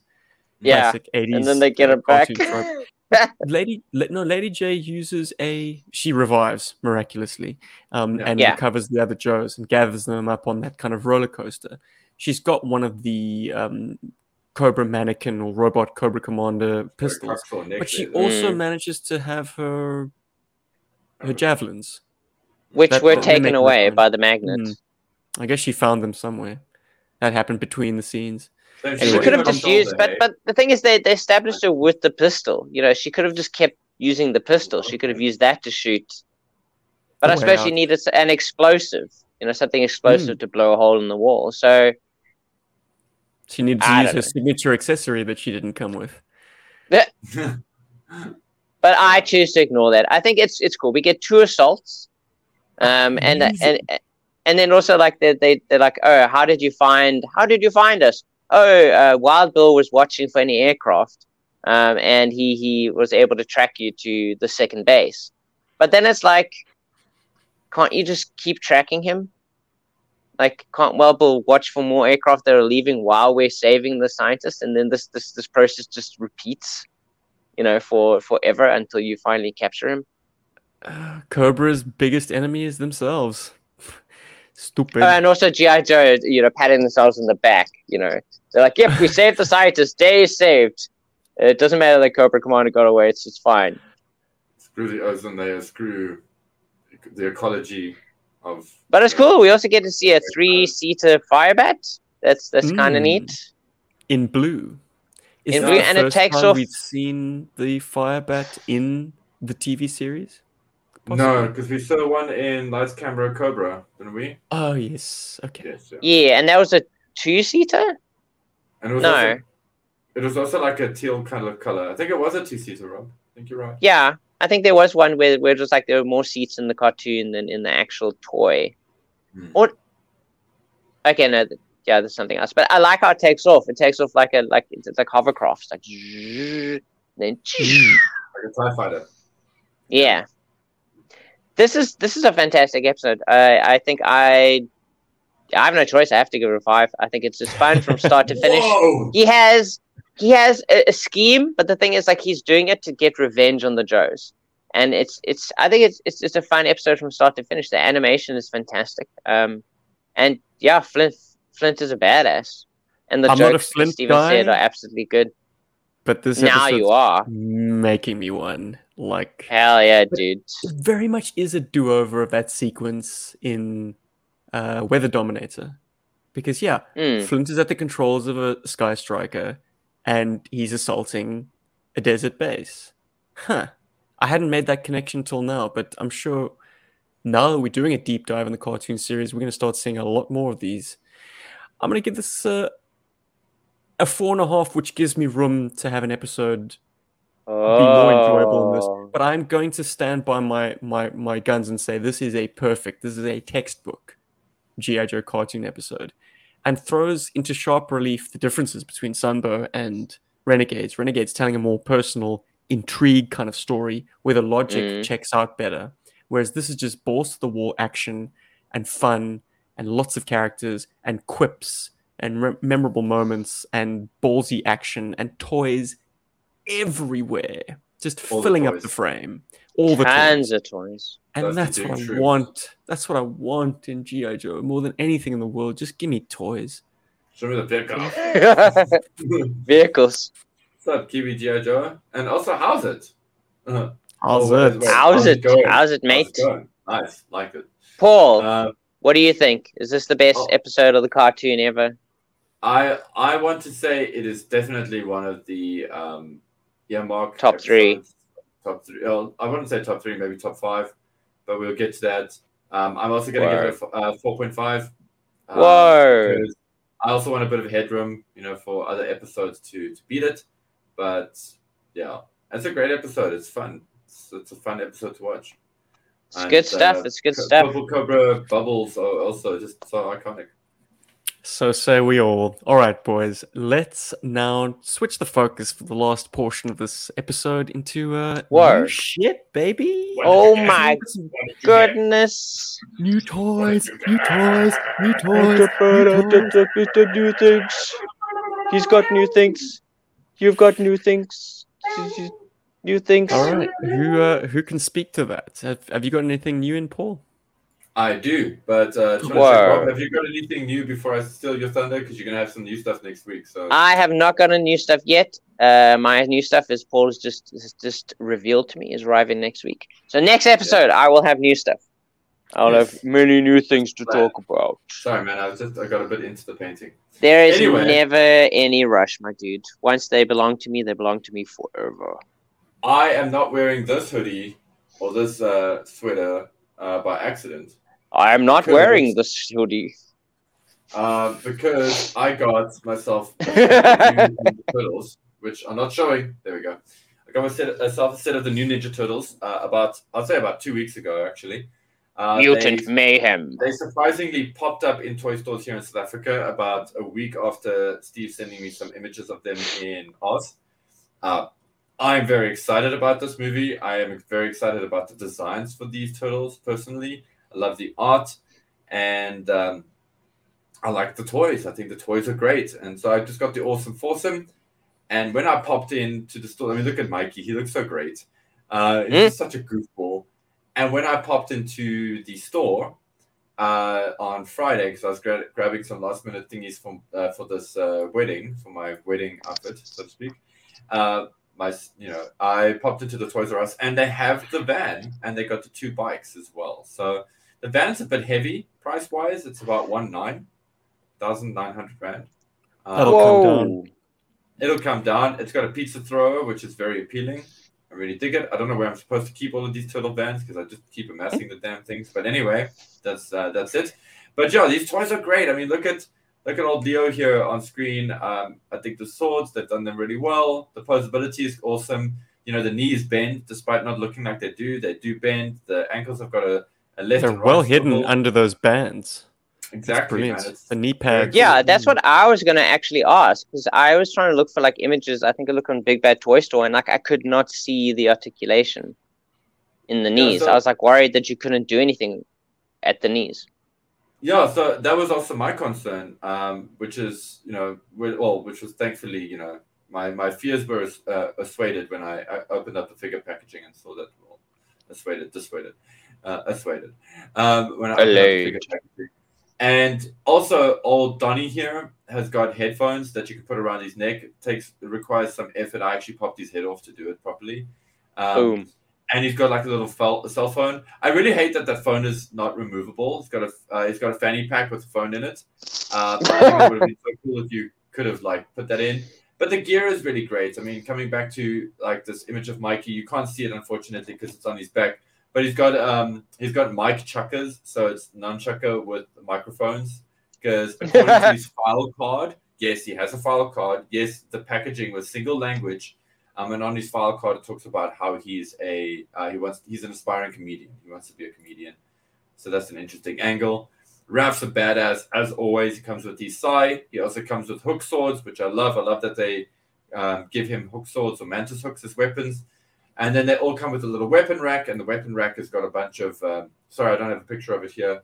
But the weapon rack is full of gear. I mean, they come with a pizza slice. They come with a canister of mutagen. And then they've got their secondary weapon. So in the case of like Raph, he's got his hook swords. Mikey's got a trisectional... or it's either Mikey or Donnie that came with the trisectional staff, but either way they got it. Donnie's got like a naginata, so it's basically a staff with the blade on the end. And they all come with like various throwing weapons, so like shuriken, kunai, et al. So yeah, really great value for your money actually. These are not expensive figures. I think they come in at $14 or $15, and you get a lot of accessories and you get pretty decent paint. And they're pretty articulated. Anyway, I'm very happy with my Ninja Turtles purchase. There was one more thing I wanted to show off. This is I got these in as well. I don't know why these didn't upload earlier when I was prepping them, but here we go.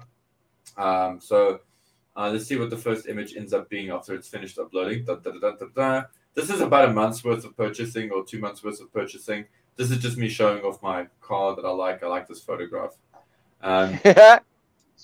Yeah, so like I dig these little cars. As you guys know, I'm quite enjoying diecast at the moment, and so I got these great little garages quite recently to actually be able to show off my diecast cars, because they're great, but I hate it when they get dusty and stuff like that, because I don't play with these the same way I play with action figures. So it's nice to have this cool little container, garage, etc., to keep them all in, and they look sweet. And then I'm saving one of the more interesting rivals, and this I'm going to do a review on, so I don't want to talk about it too much here on the episode. Actually, it's giving us some thoughts. Got this. Finally, I shipped my Mezco Destro, and it has a lot going on for it. I'll start this off with a little bit of controversy. I think it's a very well-made toy, but I don't think it's a very fun toy. It feels like it requires a little too much like, what's the word I'm looking for? TLC, too much care, too much stuff to go with it. But I will cover that in a review that I'm busy with at the moment. So yeah, we're at a crossroads, aren't we? We really are at a crossroads in terms of what we want. Oh, like what do we want most from toys? Do we want the extreme collector route where it's like it looks amazing, but pose it once and then leave it in the glass case? Stay over there. Or do you want toys, which are less fiddly, more durable, and more importantly, more inexpensive? Because I'm finding myself more and more in that latter category. I want my kicks, but I want them not to cost so much that I feel precious about them. And to that end, I'm very excited about the X-Men 97 toys. Oh, yeah? That have been announced. They are Titan series, which means they are Hasbro's Marvel sort of new 4-inch figures. So they'll scale well with Joe. They'll scale well with Marvel Universe. They come in windowless packaging, which is a bit of a turn-off for me. I'm not quite used to that yet, to be able to touch the figure. Ooh, who's touched my figure? But very cleverly...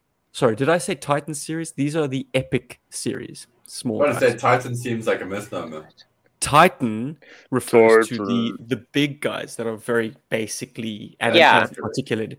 That makes more sense. Very cleverly, they're using the Titan series, these 12-inch or greater figures, to make a classic Sentinel, which will then scale with the little guys. That makes me so happy.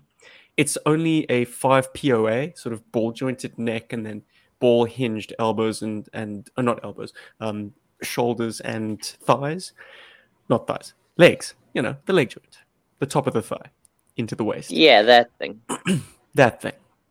So basic, but very accurate to the cartoon in that sense. Like the musculature is very... Like the HasLab Sentinel and the Build-A-Figure Sentinel from Marvel Legends, too detailed. Too detailed to be animation or cartoon accurate. This clunky Titan series Sentinel, I can't wait for that thing to arrive, man. I'm gonna buy all those toys because hell yeah, dude. Oh, please do. I'm excited. That hits me in the feels. Well, the animated show, the continuation of the animated show, now dubbed X-Men 97, will be hitting Disney Plus sometime between now and the end of the year. So get excited, man. There's good stuff on the way. But in terms of toys that I actually got in, let's make me big. Whoa. Go away, Leo. Go away, Leo. No one likes you. I got a backstop for my Persuader. Cool, man. He was going fairly inexpensively, complete with his helmet, not with his gun. But I'm sure you can all agree, like, vehicle drivers that came with sidearms, it's a lovely inclusion. I'm never going to turn down an extra accessory. But unlike a wearable accessory like a helmet, that pistol would just go into the cavity of the Persuader and stay there.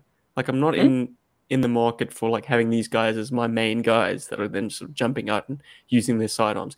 As I say, nice inclusion, but I don't miss it because it'll just like Long Ranger's pistol or Windmill's pistol or Major Storm's pistol. All these guys, these driver figures, Updraft, all these guys that include an accessory, a gun. The vehicle is their gun. I'm not about to pull him out and shoot with a revolver. So yeah, he's cool and well, he's basic. He's gonna go into the Persuader and just be forgotten about. But at least he's got this very angular, almost like a futuristic sports helmet. Reminds me of the helmet from what's that movie now with the?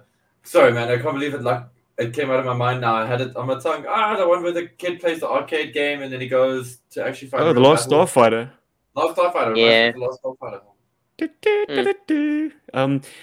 Yeah, well, either way, it's futuristic and it marries well with what is a very futuristic vehicle. Not entirely germane to G.I. Joe. And because he's got this heavily armored top portion and head, it makes it a little bit more palatable that he's got an exposed head.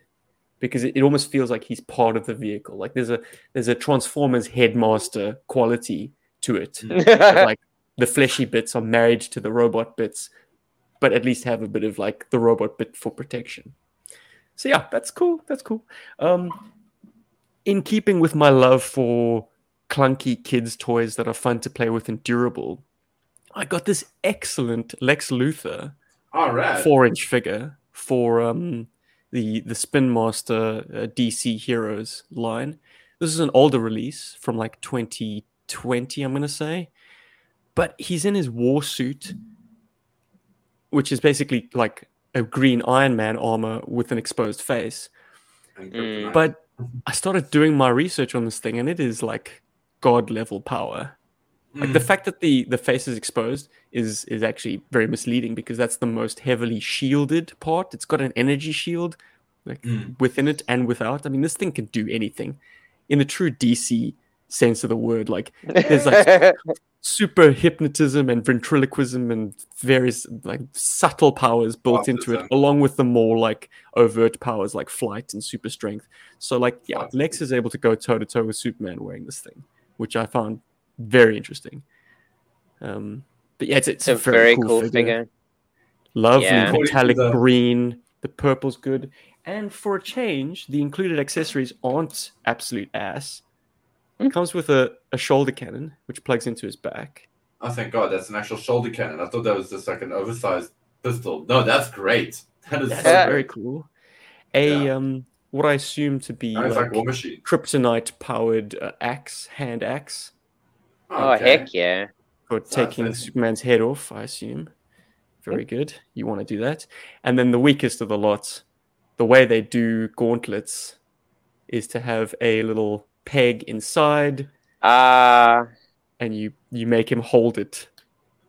Well, they did that with the Toy Biz figures back in the day. You know, Carnage had those little attachments and stuff. I'm cool with that, man. I'm cool with that because it reminds me of a fighting game. It's like when he does power, like, and then you just see that element for like a second. And then Carnage, at least, it just clips over the arm in a logical way. He's holding it inside, which makes it like, it's like a big fist for like cheering at sports matches. Yeah. Go the Luthor Kryptons. Yeah, I suppose it's got a giant kryptonite shard. I'm sure this is an element that was used in the comics somewhere for stabby action. But like, it's just so oversized, man. Yowza. That's a very fun toy. Last but not least, boys. Oh wow! Yeah, I know. It's been a big cool now. So JB Hi-Fi, I've mentioned them a couple of times on the show. They're like they sell flat screen TVs and DVDs, right? But they also have a functional toy section, and they are currently having like a fire sale on all things McFarlane, like hugely slashed prices. So I picked up the crab mech. Oh, one of the coolest robots. Oh, whoa! From Avatar 2. That thing. Oof, that is rad. And you got Shipwreck in there. Sorry. I do have Shipwreck in there. This thing is very good. Got it for 20 Aussie dollars. The original retail price, I think, was 80. Some of them have more. They got a few. It's look. Let's name the elephant in the room. This should be a Cobra vehicle, but I figure Shipwreck needs a sub. Like Cobra Commander, as part of Cobra Convergence 7, did a bug review at long last, and I think he showed excerpts from Dan Klingensmith's book, which showed that the bug was going to be it was going to have legs. That's cool. And then was changed last minute to have wheels. I guess maybe the engineering couldn't support it at the time. This thing is very sturdy. Its legs are clicky clacky and dude, very cool, very cool. I love that. The ratchets are firm. It can support its own weight when it's standing on its legs, but then it also kind of collapses in and becomes my favorite vehicle in that movie, man. It's so cool.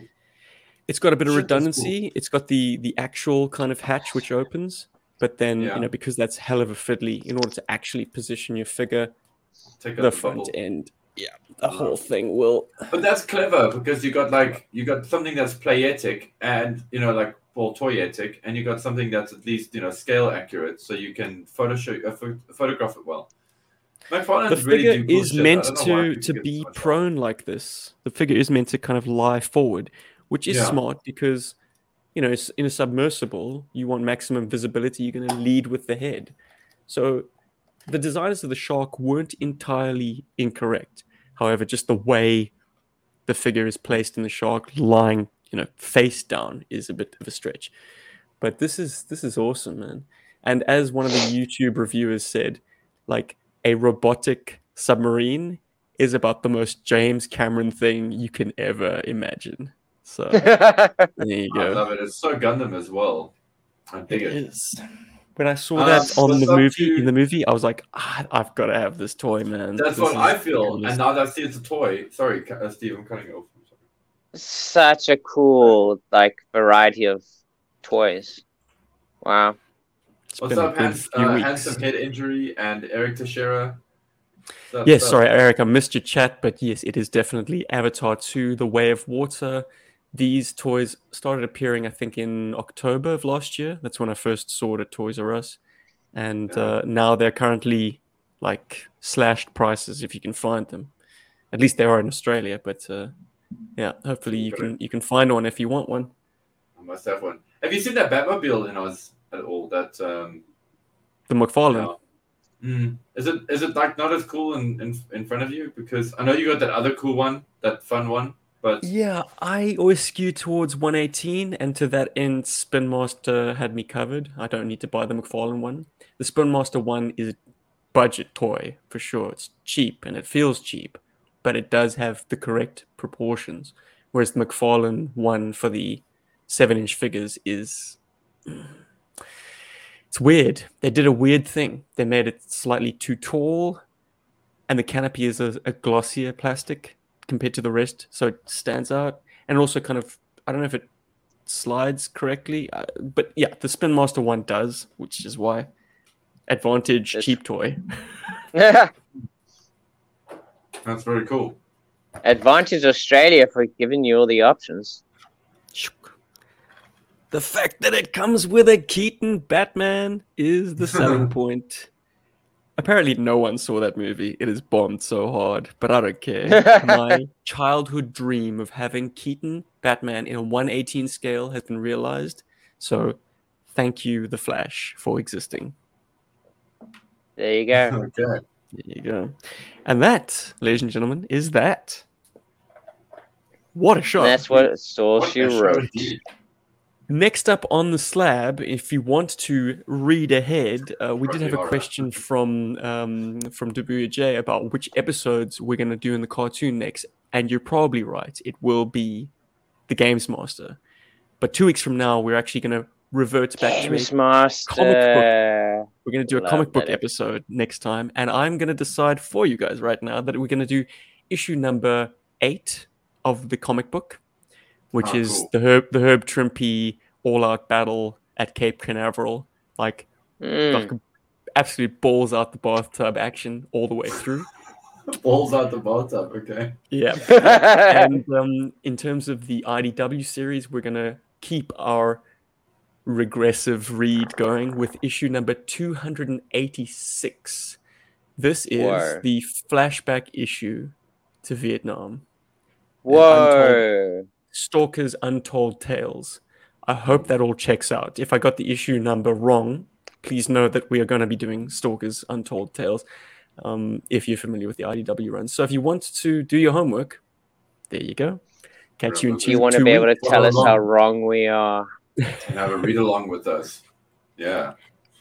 I'd just like to shout out the patrons at this point. Thank you for giving up your perk to us. We're now making these public for everyone to join in the fun.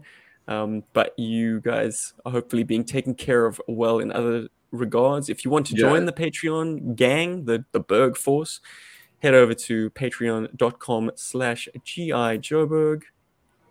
We love and that. That gets you access to our Discord and early access to like videos, like reviews and stuff, and other little perks that I'm trying to figure out as well. So Paul, you drew attention to your T-shirt.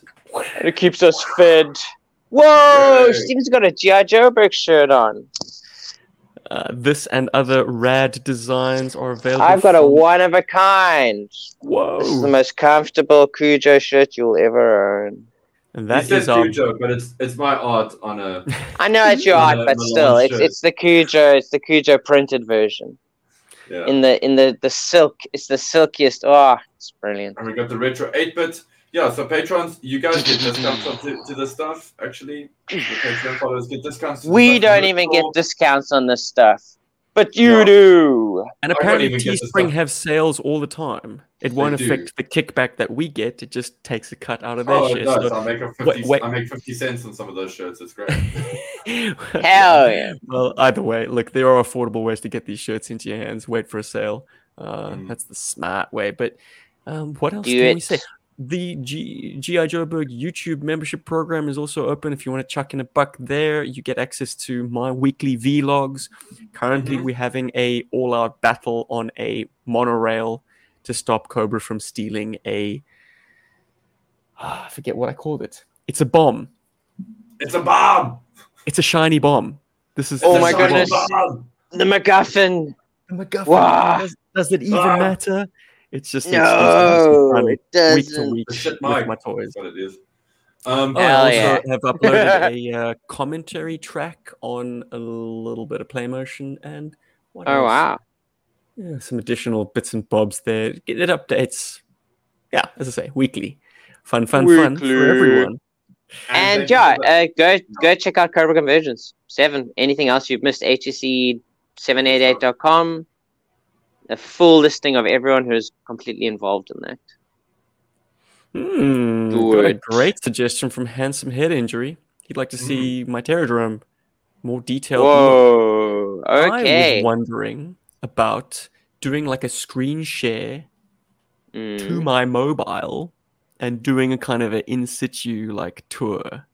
Whoa. Like kind of moving through. I wonder if the internet connection will be strong enough to support that and it will be kind of sketchy. Well, the cool thing is because the Patrons allow us to use a really awesome StreamYard subscription, Thanks, we patrons. can actually have 2 cameras running, so you can do that. Hell yeah, dude. So I have 3 Question cameras to close running. us out, once again from Handsome Head Injury. What do you guys think of the old comics with G.I. Joe and Transformers together? Cool or lame? Full disclosure, I never read them. The Herb Trimpe, the Marvel ones, the first ones. With I haven't Bumblebee read them getting either, shot actually. to pieces. Unfortunately. We're going to get there. We're going to get there. So We're on our way there. Stay tuned. 6 months stick from with now. us. Mm-hmm. And Brother Malachi says we should get Assault on Cobra Mountain if we can. It has a notch in one of the corners that a pull-out laser wall fits in. What? Ooh, that sounds cool. That toy is like also the undiscovered country for me. Like it's pretty ginchy in terms of what it is. It's like, well, it's smaller than the kind of Attack of the Clones playset. You remember the Star Wars like arena? Yeah. They had a playset to represent that, and I always thought it's too small. But it would then hold some surprises, I'm sure. Like, I just have no familiarity with it. I have no sense memory. I've never played with it, never touched it. So that's important, I think. I still kick myself for not getting myself one when I saw it for like $120. And I'm talking about like in 2011 money. Because it's a Bellaverse Venom playset, if I'm not mistaken. Cobra Mountain thing. Yeah, very much of that era, and yeah, you either kind of have a blind spot or you really dive in. And more I'm thinking I need to take the plunge. Like I keep looking at a Bomb Strike figure. She's a female Joe from around that period. Unique sculpt, unique character, which is a rarity. I mean, you've got a few notable new characters around that time in the boys, but like amongst the girls, it's pitifully few. And Bomb Strike has been featured in the Larry Hama comic book, so she's a new sculpt era character that is canonized, shall we say? So, yeah, she's the precipice that I'm currently teetering on. Guys, thank you for joining us, everyone who came out live and everyone watching or listening to this on the replay. As I say, the podcast will continue, even though the term podcast, I mean, it's such an anachronism. No one has an iPod anymore, but here we are. But yes, we are now moving with the times. G.I. Joburg is now a live stream event. So if you missed this one, be sure to check us out next time. We typically do Sundays at 4 p.m. Eastern time, which is 10 p.m. South African time, and 6 a.m. Australian East Coast. Shit. Sorry, man. But hey, dude, I love it. I need. You're a soldier. I'd do this every day if I could. If I could corral you boys, because I'm just a giant volcano of GI Joe waiting to erupt.